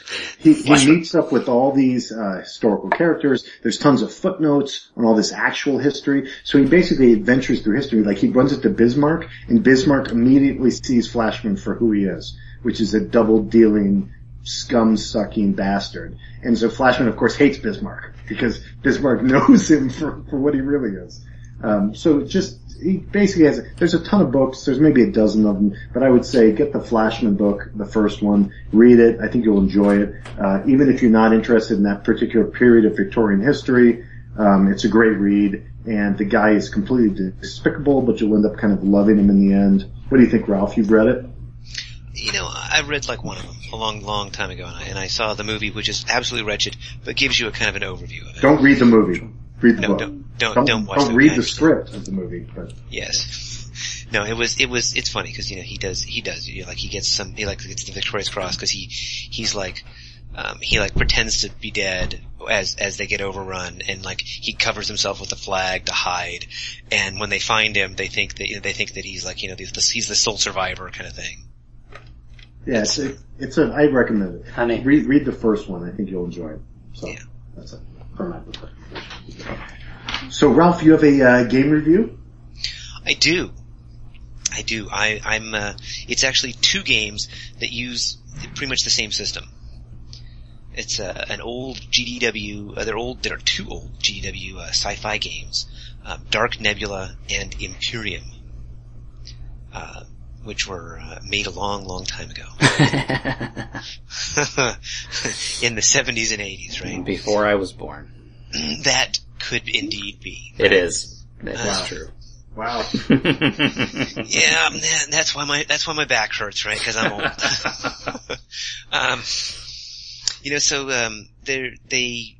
They're 2-player games.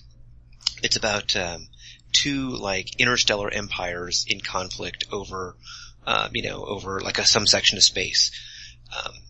In Imperium, it's like the human section of space, and they've got a printed map. It's all one big map. In Dark Nebula, you take 8 little geomorphic sections and you draw them at random, and the players make the map so that you don't end up with this. It would be hard to end up with the same game twice, particularly as often as you're going to play it, which is kind of cool. It's kind of a cool concept. You have in Imperium they use like big 5/8 inch counters, with like starships, ground units, and like kind of markers, kind of the standard stuff. And Dave would probably not care for the counters because they're like little. The starships are all done in silhouette, like they're like a little ship recognition manual, like you can see them from above, kind of thing. Yeah, I think I've owned Imperium before. I wouldn't be surprised because it was they made a lot of them. It was a popular game back in the day. And Dark Nebula used like little tiny 1/2-inch counters, and it was part of the GW 120 series. So you got 120 counters, kind of like the 40 series from Victory Point Games, except with production value. Wow. Yeah. Backhand slap. That's the Ralph backhand slap. There you go. And so they're the counters have like 3 values for starships, and a lot of it is starship combat, because you have your beam weapons, your missile and weapons rating, and your screen rating, and there's a chart.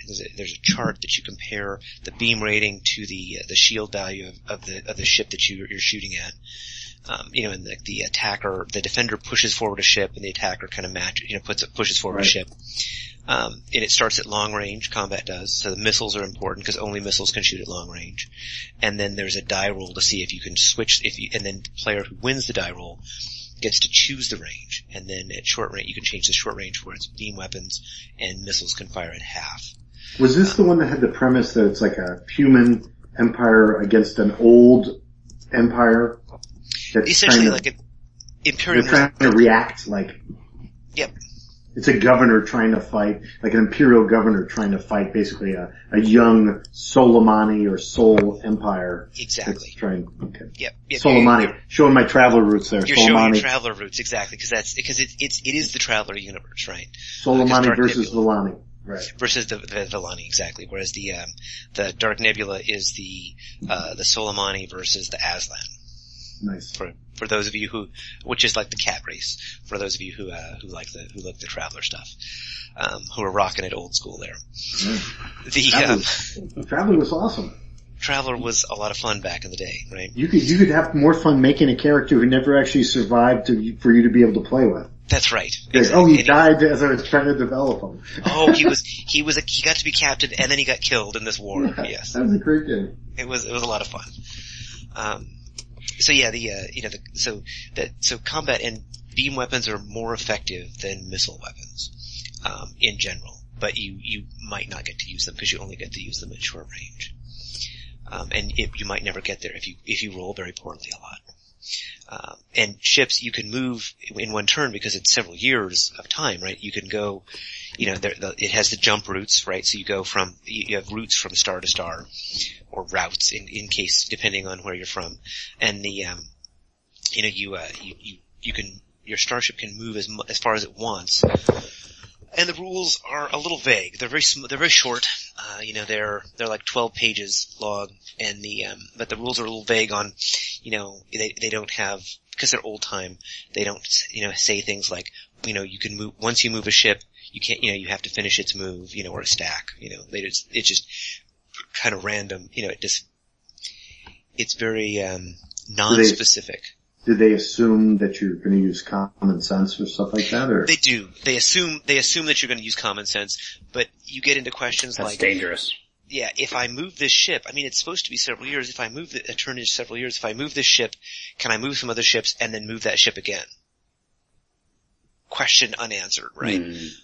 Which made it, and because you can keep going with your movement until you run into enemy combat ships with a non-zero combat rating of some kind. Or sounds like they had a terrible developer on that game. It does sound like they needed to develop it a little bit more, exactly, because the questions aren't answered, right? Or you run into these tertiary systems that actually don't have planets, and so you have to take a tanker. You have one tanker. You have to take the tanker in, and then it can refuel ships and keep them and have them so they continue moving, right? But it's important because when I played it recently, we had two of those tertiary systems side by side. And so the question came up, well, I get one tanker counter. Can I move my tanker into this first system with a bunch of ships, have it fuel them up and then move them on, or is my tanker stuck there, after its movement? Because then we can only go one more thing. And we played for hours and really never got anywhere because of that problem, right? Because of the Is that the one where you just roll a die and if it's even, it's one way, if it's odd, it's the other? Well, we just kind of talked about it, and we said, let's just let it move so that we can actually fight, right? Right. But it was kind of a bummer, and it was probably going to inexorably crush my opponent, but we ended up with like only four of the maps, right? Because once you get a certain configuration, then once you get enough certain things out, you stop making the map in Dark Nebula. Mm-hmm. Which is kind of weird, because then there were whole sections of the map where just you couldn't go. Mm-hmm. But I had a little bit more like stuff I could, planets that I could use to make things on my side, so I was probably going to crush him eventually. It was just going to take a long time. And Dark Nebula, you play, it's like one war between the two groups, the two empires, and it just goes until somebody wins. Whereas Imperium, the cool part about Imperium was that there was this glory track, right? Mm-hmm. And you start in the middle at 5. At 0, the Imperium loses. At 10, the Imperium wins. So the premise is generally the governor's trying to handle this problem without having to notify the home office. Oh yeah, dude, he's trying to take care of this all by himself, right? Right. And you can spend glory to go appeal the Emperor because you can't build certain classes of ships. Now the Terrans, they can do whatever they want, right? But the governor can only produce, because the shipyards are off, the capital ships are off in the heart of the Empire. He can only produce smaller ships locally. So he has to go get permission to essentially spend his resources to buy those big ships. Mm. And so you could appeal the Emperor to get those, right? But that's cool. Cost you glory. And every turn, the glory track shrinks. So after turn 1, you won it, you lost at 0, you won at 10 as the Empire. And turn 2, right? You lost at 1, you won at 9. And so that after like 8 turns, if it's at 5, the Terran wins. So it kind of forced it forced things into a conclusion, right?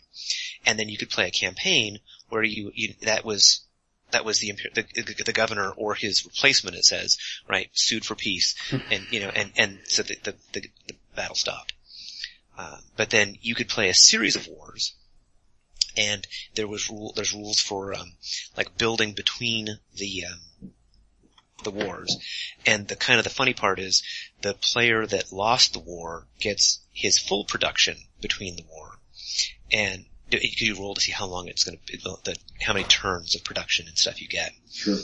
And the player who won the war only gets half because they're kind of resting on their laurels thinking, hey, we're badass. We won. It's like a handicap.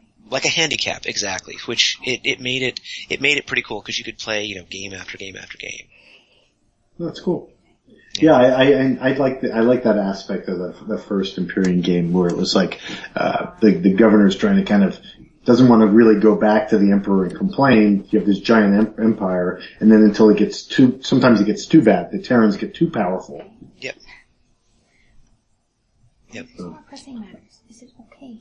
So I think I once roped an old girlfriend into playing the game with me. Didn't go well. I was going to say, and she was an ex-girlfriend shortly thereafter, right? Well, yeah, I was not a big fan of the game, probably. I can imagine that. Yeah, it's a pretty. It's not a really tough game to play, but it's, unless you dig like sci-fi war games, you're not going to like it at all. Because you invade planets, and there's planetary defense things that you can put up that, that systems that you can buy and put up that, shoot at ships that come in. And can you like develop technology and stuff like that? There is no technology now. No. In Dark Nebula, you can explore these kind of, the planets in the nebula, and you might find some technology thing on one of those planets. But it's really rare, so. But so they kind of put a little twist in there, but in Imperium you don't develop technology. So it's not like some of those later games like Twilight Imperium or any of those where you develop technologies. You've got what you've got.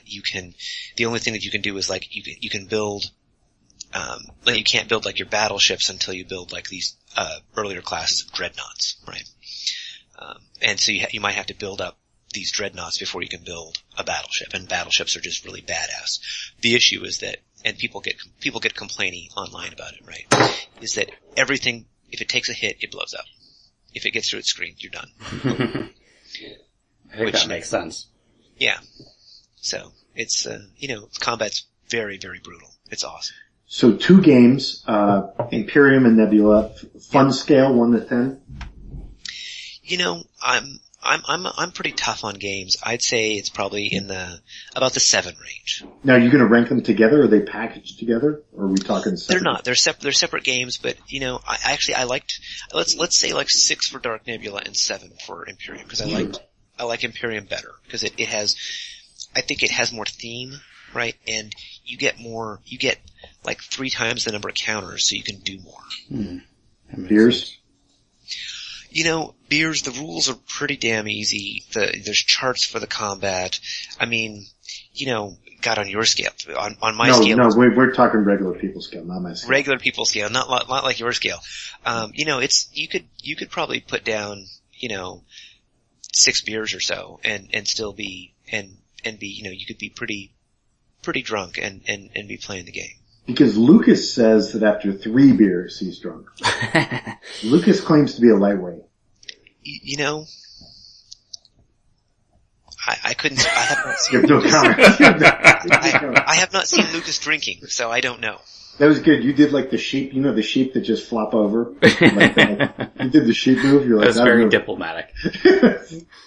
Okay. He's not a huge dude. How about I put it that way? Price points for this? Dude, it's pretty cheap. They made a lot of them back in the day, and it's not like a sought after game. So like you can get for like what, $30? Probably 30 or less, yeah. Nice. That's good. Yeah, I thought it was a good game. I liked it. I played it. Back in the day, yeah. Back in the day. It gives me the kind of same feel that maybe I got a little bit from Twilight Imperium.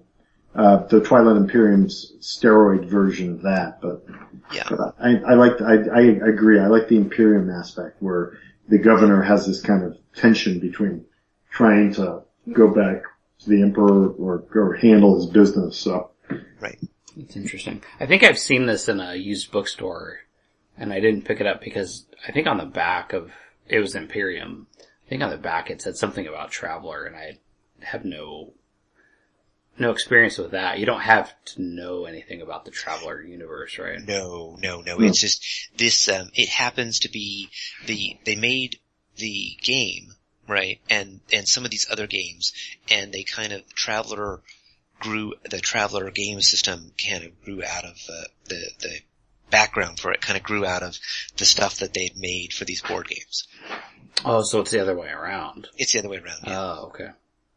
Because this was originally put out by Conflict Games, which is like some dude named Mark Miller, who's the guy who designed it, you know. That's right. Yeah, and though I would say the Traveler system is a very robust system of background and with all the different races and all that stuff. It had a lot of really cool stuff in it, yeah. Yeah, it's awesome.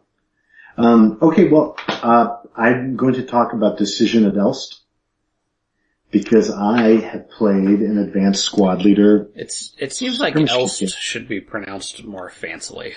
Elst? Yeah. Elst? Elst is the way to pronounce it, but it seems like because it's French, right? Well, it's in Holland, I thought. Wow. It's right after Market Garden, isn't it? How would you pronounce it, Jason? No, Elst is correct. It just, reading it is. How about this? Decision at Elst. That's what I needed. So, the important part is not where the fuck it is, asshole. It's, the fact that it's ASL. I'm trying to write this down. ASLSK. That's right. You know, and the funny thing is, I thought, I'm such a loser. I thought I was playing, I'm like, oh, I'm playing SL. I didn't even realize, oh no, you're not. You're playing some other version. You got training wheels on, buddy. I know, it's ridiculous. So, but it is a complete game. It is here's the nice thing. So, ASL skirmish kits are basically out of print. Can't get them. What Decision at Elst is a historical module. It's not skirmish kits, it's starter kits. So, Decision at Elst is the historical module for the starter kits. It's a completely enclosed package, the rules, everything you need to play the starter kit version of ASL. And it's basically comes with like 4 scenarios. It's got a campaign game you can play, and it's basically the British against the Germans, and it's kind of after Market Garden has failed. It's like some of the cleanup operations going on in the island. Okay. So, Jason, we might have driven armored car companies over some of these areas last Consim World Expo when we did Devil's Cauldron. I think so. But so generally for me, the way I looked at it was going to be a way for me to kind of check out the ASL starter kit, since I didn't want to pay like off market prices or out of print prices for any of the other sets. And basically you can just buy the game, open the box, you're ready to go. It's got the map sheet, it's got the counters for the British and the Germans, it's got a campaign book with special rules for this particular scenario, and then it's got a complete starter kit rule set from beginning to end that gives you everything you need to know how to play the game. That being said, this rulebook is not going to spoon feed you the rules. It is just basically laying them out, and they're dense. So this rulebook is, let's see how many pages this sucker is, 28 pages long. But what I did is, I looked at a couple of the scenarios, and there's one scenario that's called Bend in the Road. And it has tanks on one side and a tank on the other, and I looked at it and I was like, I'm not going to use a vehicle. So I took all the vehicles out of it, and I played it just with the infantry, and it gave me a mortar unit, a couple machine guns on each side, and I would play a round or a turn, and then Jay Richardson on BGG has made some great walkthrough PDFs that you can follow. One's on infantry, like support weapons, vehicles. So I'd play a turn and then I would go read through his walkthrough, where he goes step by step to each thing you can do, and then I would see what I did wrong, go back. So I think in combination with Jay's awesome PDFs that he's done, you can kind of get a feel for how the game plays. So, that being said, I liked it. I'm enjoying playing it. I haven't used the vehicles yet. I think the price, I want to say I got it for like 50 something bucks from Cool Stuff Inc. And it was actually a tack on because I wanted to get the $100 free shipping. So I just grabbed it. But the nice thing is it kind of gets your foot in the door for the ASL starter kit rules. And while I don't necessarily understand all the vehicle rules, I think it's, you can kind of grab it and start playing the infantry stuff and get a feel for it without too much effort. So, that's it. And it's ASL. What do you want? And it's ASL, or at least ASL Lite, right? Right, ASL starter kit. So, there's some cool stuff in it. I would say that the one thing that I like about it is it feels like when you're opening it up, you have a finished set of rules. That this game feels like it's been put through its paces. This is how it's going to be. I like the detail. I think while some games will have you in your mind's eye try to figure out what's going on. Oh, when I flip this card, here's what happens.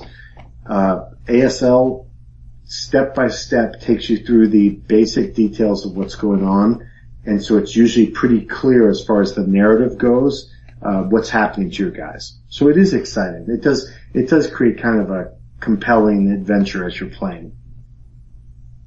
Yeah, I've played ASL in the past, and you're right. It does lend itself well to that narrative.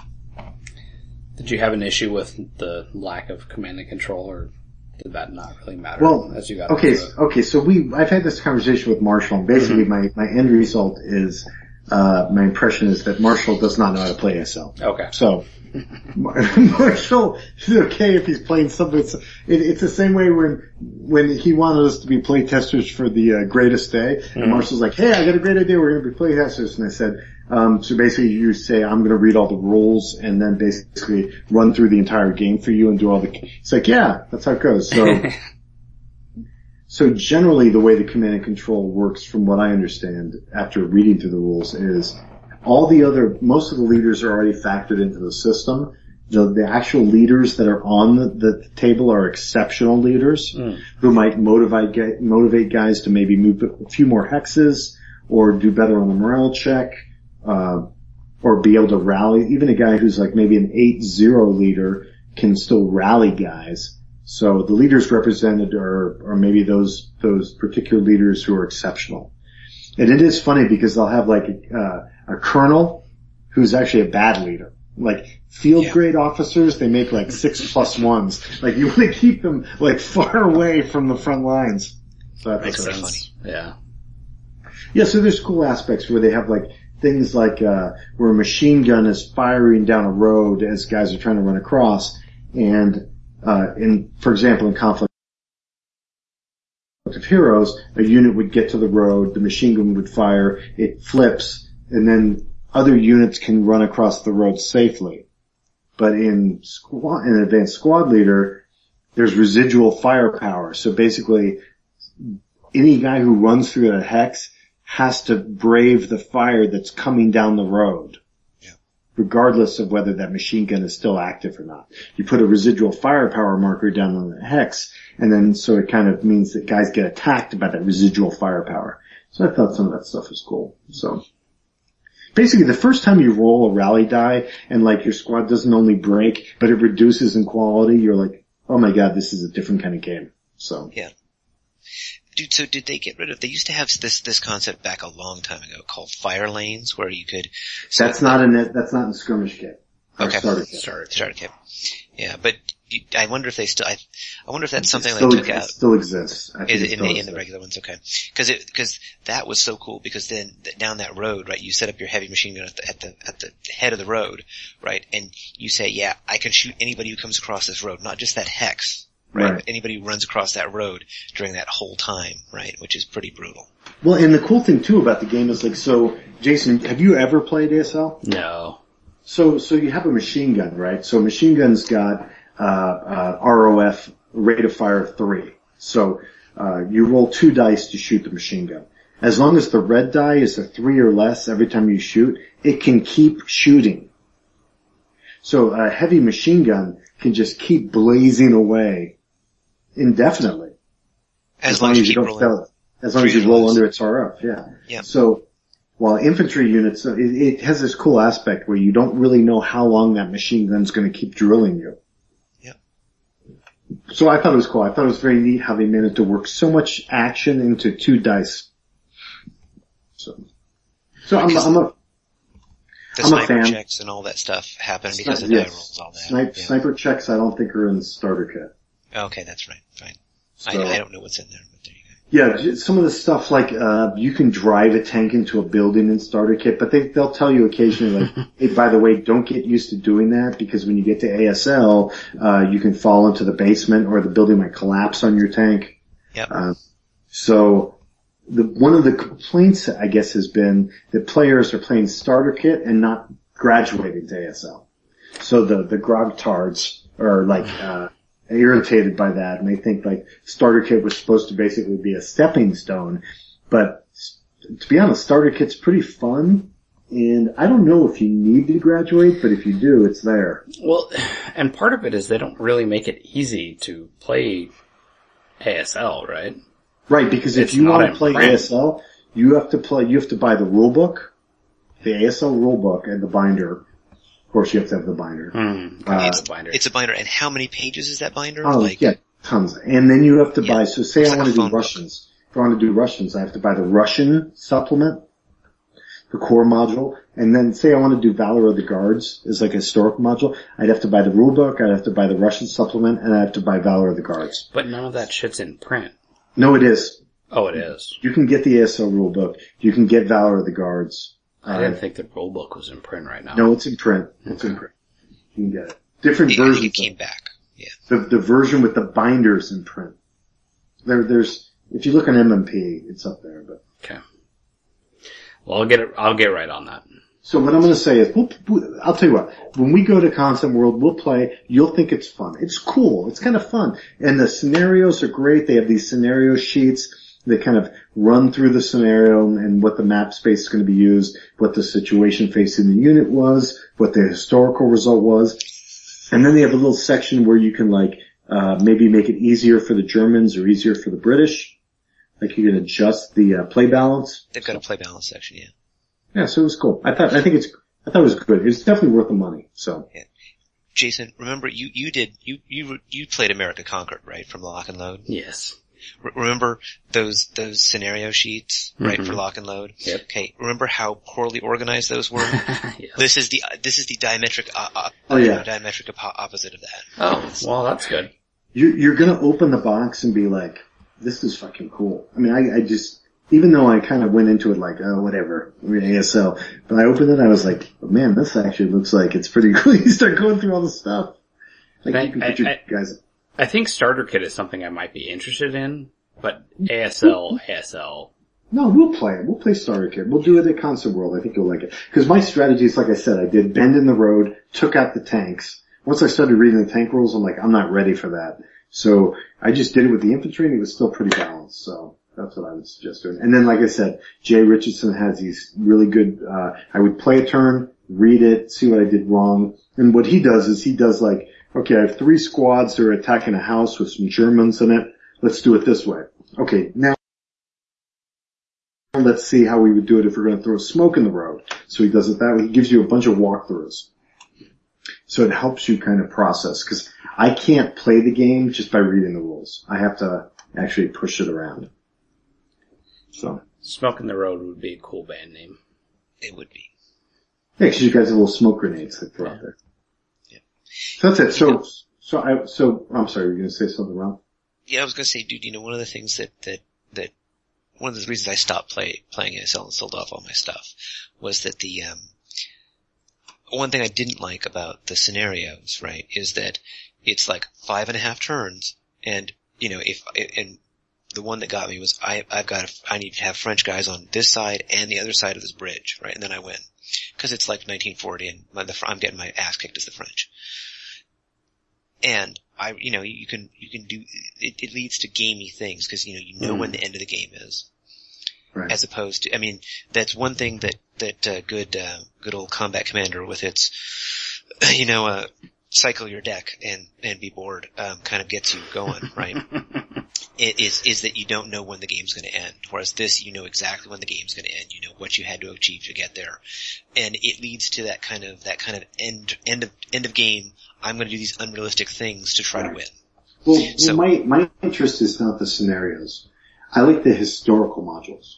Sure. And that was what I liked. I had Red Barricades and all the Kampfgruppe Piper stuff, because those, those were very cool because it was like a campaign and you played multiple But days. I've actually heard that those are not as popular with the ASL players. I know, dude, it's crazy. A lot of the times they play these tournament scenarios, right? They go to these tournaments. I've been to game conventions, lots of them, right? Where they're sitting around just playing these, and they play these tournament scenarios. And for some reason they don't like the cool, what's the word I'm looking for? The cool campaign games. It's a big, 'cause it's a big, investment of time and stuff, I guess. That's weird. Yeah, I'm not interested in competition, so I'm more interested in the history. Oh, dude, these dudes love it.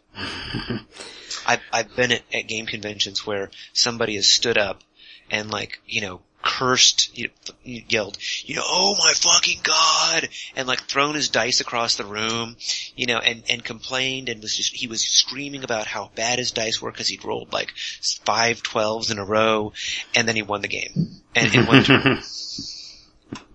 I had a buddy once who winged a die across a convention floor and hit a little girl with the die and he had to give her all the dealer bucks he'd won from the tournament. He felt so bad.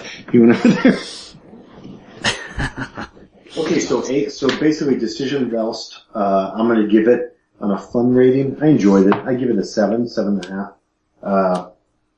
Beers, it's gonna be low beers. But the one thing I'll say about it is, once you get a feel for how the rules work, I think you can actually maybe go high beers because most of the rules actually make sense. So once you play through them, I think they're easier to remember. So I might do 6 beers, maybe, on it. The big advantage is, if you wanted to check out the ASL starter kits, they're not accessible right now. This game will give you everything in the box that you need to play. So it's got the rules, campaign book, all the counters, all the cheat sheets, everything you need. So it's all there. So one map sheet. $64 isn't bad. Yeah, I think I got it for 50 something. So. Oh wow. I think Cool Stuff was 50 something. So I would check it out. Alright. So that's Decision of Velst. The other thing I bought, I didn't buy anything at GMT. Is it called GMT West, or did we just make up that name? It's called GMT West because they do one back east as well.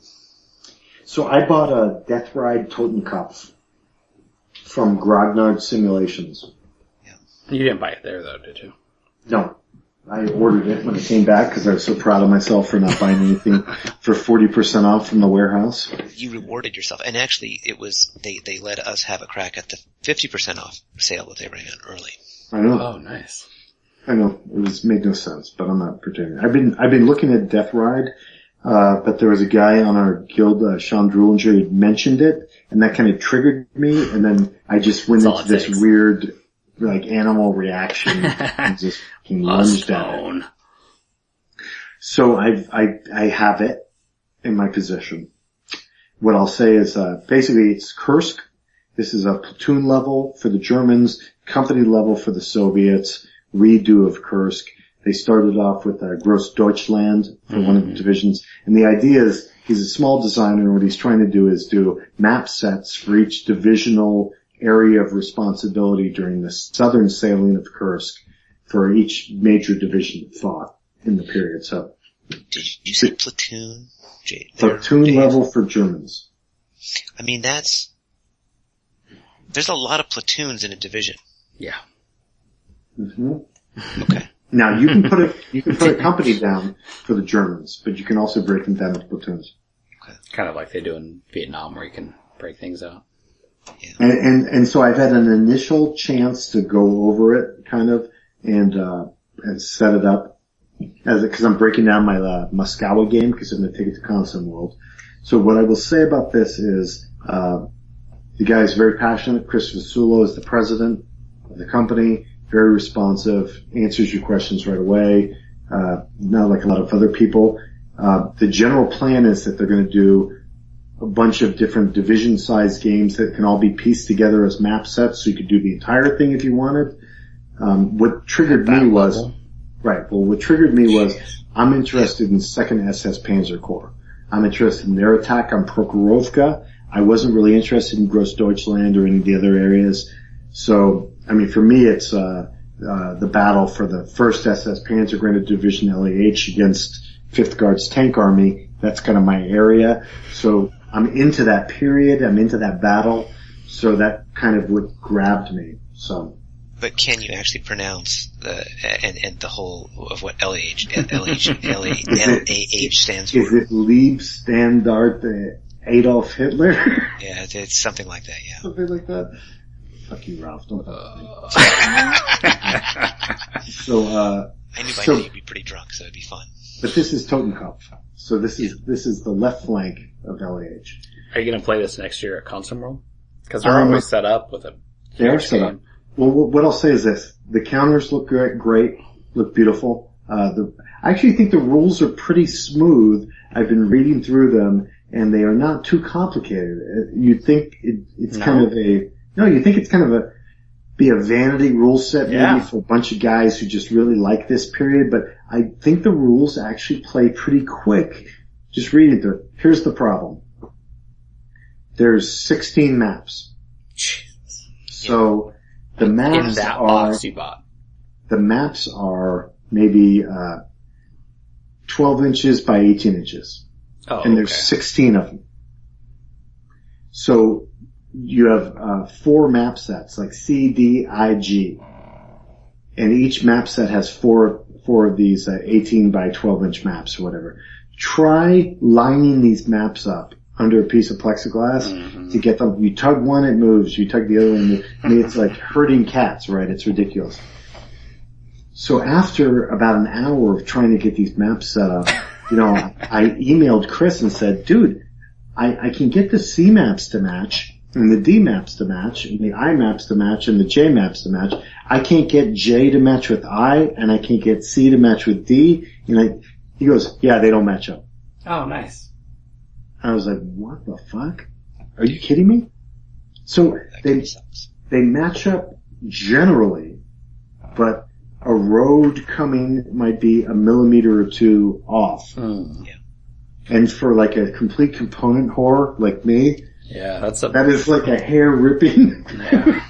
That's distracting.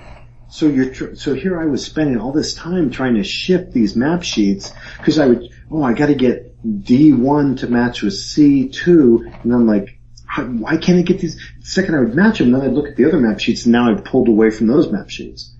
But I will say, once you've got it all once you understand that, okay, these are going to match with these, and there's going to be some slight variation in map connections, it's not that noticeable when you're looking at the overall board of the 6x4 board, that the road is maybe a millimeter or 2 away from the other road.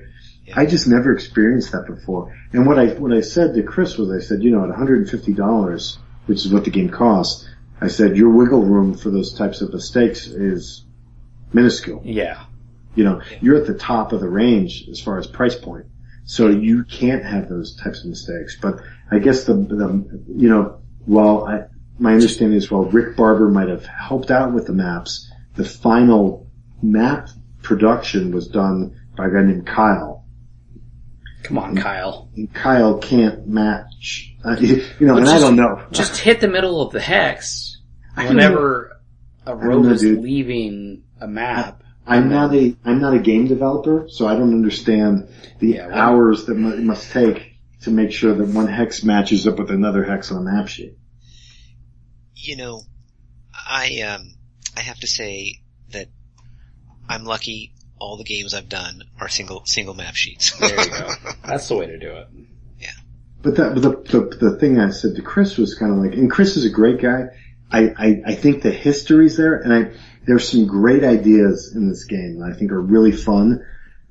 He's very passionate about it, the battle, but I'm like, the whole premise is that everyone's gonna match up the maps.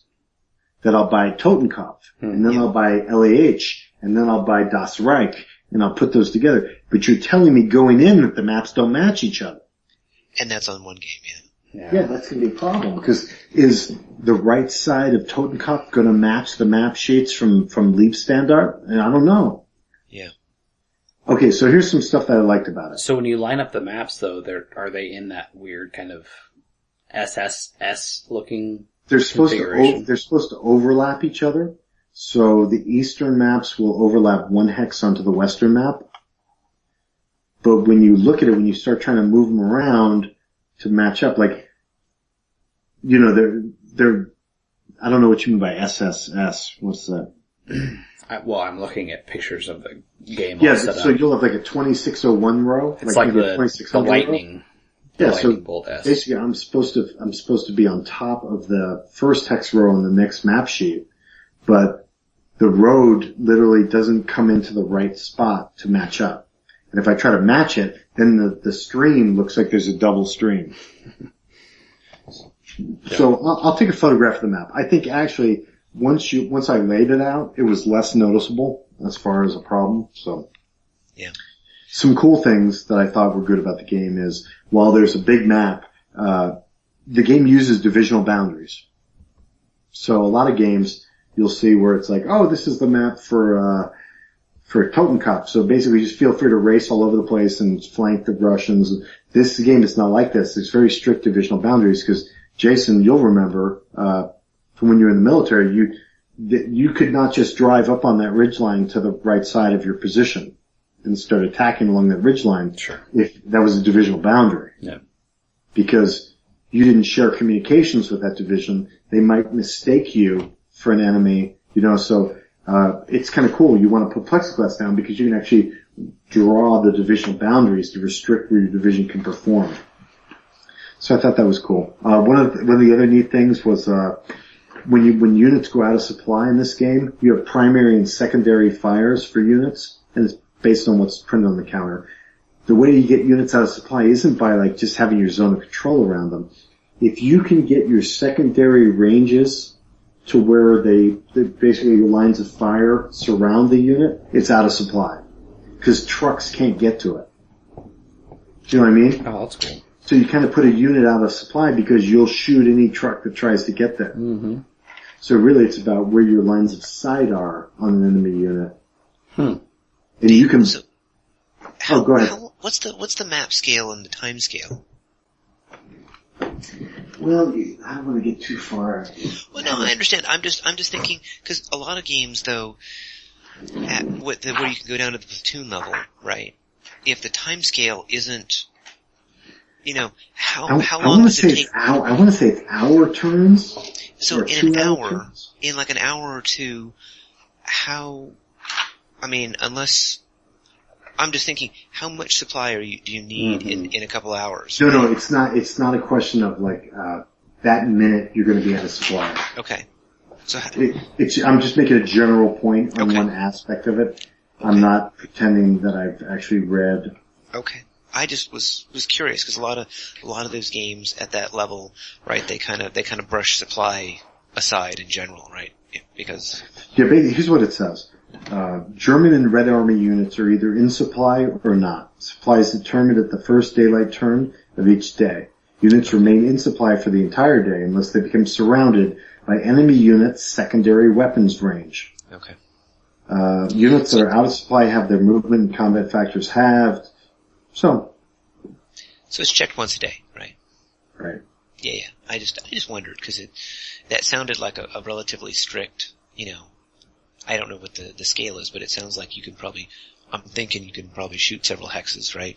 So that it would, you know, it sounds The idea is, if you have a unit, the point is, your friendly units block the enemy's line of fire. So, if you have a unit stranded, Yep. that's basically surrounded by enemy units, yeah, you can keep trucks from getting out to it. But there is also an enhanced supply game, where you actually have trucks that are going to go out there and supply. So I'm not going to pretend like I really read through it too much, but I actually felt like the combat systems and that stuff was not as technical and hard to understand as you might suspect. So it's promising. The maps were concerned. And basically when I emailed Chris and I said, well, weren't you really upset about that? And he goes, yeah, he's trying to get it fixed, so. Yeah. You know. So I would issue a warning on that, but I don't want guys running off and buying a $150 game They're getting upset at me because the maps don't match up. Right. They do match, just not, you know what I mean. The road will be a millimeter over. Yeah. So, even though the hexes match up, the roads might not. Yeah, and I don't want to sound like an apologist for, game companies getting stuff wrong. But, dude, you would be surprised. You look at these, there were counter sheet problems in Infidel, and you look at those counters, and you look at them 20 times, right? The proofs, and you just, it's amazing how hard it is to because you know what they're supposed to say, how hard it is to find the problems with them. You know what I'm saying? So, just stupid shit goes to print. The one thing I'll say about Fusulo's rules though is while there's a lot there, the basics of it are very elemental. So it's very easy to grasp, very quick read. I've actually enjoyed reading through them, so it looks good. I'm actually kind of intrigued by it. So, even though I was set off a little bit by the maps, we all know who we can blame for the quality of the maps. Thanks, Obama. Once again, President Obama, thank you so much, President Obama, for screwing up our maps. And that's it. I like it. That's all I got. Ralph? Well, they took a turn though at the end. Isn't that, you can be blamed for everything? That's what my mother-in-law blames for everything. I guess so. It's always like, thanks Obama, like if the dishwasher breaks, thanks Obama. Right. Oh, it's Obama. Well, that's this presidential cycle, right? Before it was George Bush, right? Whatever. Mm-hmm. So it's whoever's in charge. That's right. I think we can definitely blame Obama for these map sheets. I think it's terrible. Thank you so much, President Obama. Okay, so that's all I have, really. Ralph, do you have anything you'd like to tack on at the end? Like a tail on a donkey? I'd like to tack a tail on Lucas's donkey, but no, it's... Anything you'd like to ask that we edit out? I know you're not gonna fucking edit this, so no. Nope. I don't think you've embarrassed yourself. I think you did a good job. I agree. I would describe your performance as, workmanlike. As marginally adequate. That's what we strive for. Yes. Acceptable. It conforms to the community standards. Yes. I kept in mind that, people are getting their money's worth. That's right. Always. Jason, you have anything else? I'm spent. God, yeah, I'm exhausted. This has been really hard. Ralph, working with you has been particularly difficult. Past my bedtime. I am a troublesome guy, I'm very demanding. No. Well, I can only hope that the community of listeners loves this podcast because that means so much to me. Hey, and by the way, I'm the new manager of the guild. Yeah, congratulations on that. Marshall decided I asked him and he said he has a different he'd podcast to do. turn it over to me. Yeah, so he's over doing the other podcast, Missy Game Room. So we're about 8 days away from Console World. Yes. It's exciting. So are we going to try to do something around the time of Console World, or are we going to wait another? Oh no! Like you want to record from my Console World? No, not necessarily from there. I think we'll both be pretty busy. You guys should get ripped one night and record from there. Well, I wanted to do the Advanced After Combat Social, but we just don't have enough guys. Don't have enough guys going this year, though. That's the problem. I think 3 is plenty. Rick will be there, right? So yeah, fuck it, just do it. Yeah, I'm all about getting ripped. Whatever, Ralph. Don't start trying to tell us what to do. Just because you're the guest host doesn't mean you start bossing people around. He's developing the podcast. Just fucking do it, Dave. You're not my developer. You're not the developer of this podcast. Right. So that's it. I think I'm going to go over and see if those guys are still playing Blood and Roses. So I think I might go harass those guys after we're done here. So. Oh yeah, that's going on right now. Yeah. So well, no, they fucking Braxton, I just saw I was clicking around on Board Game Geek and Braxton fucked up and it was supposed to be 8 o'clock, so not 10 o'clock. That's what I'm saying though. Do you think they're still playing? Maybe. I don't know, it depends. I've heard that game's a little drag. It can take forever. So. Dude, I've heard that it sucks. Alright, so, this is it. This is where we wind down, right? So we're done. Well, thanks for having me. God, this was a big bottle of this hazelnut stuff. Too much hazelnut. This is too much hazelnut. Thank you, Ralph. Yeah. Yeah, thanks, Ralph. Always, thank you so much. We really appreciate it. Alright, you dudes take it easy. Alright, man. Take it easy. Bye. Have a good one. Visit us at http://boardgamegeek.com/guild/1660 or contact us at advanceaftercombat@gmail.com.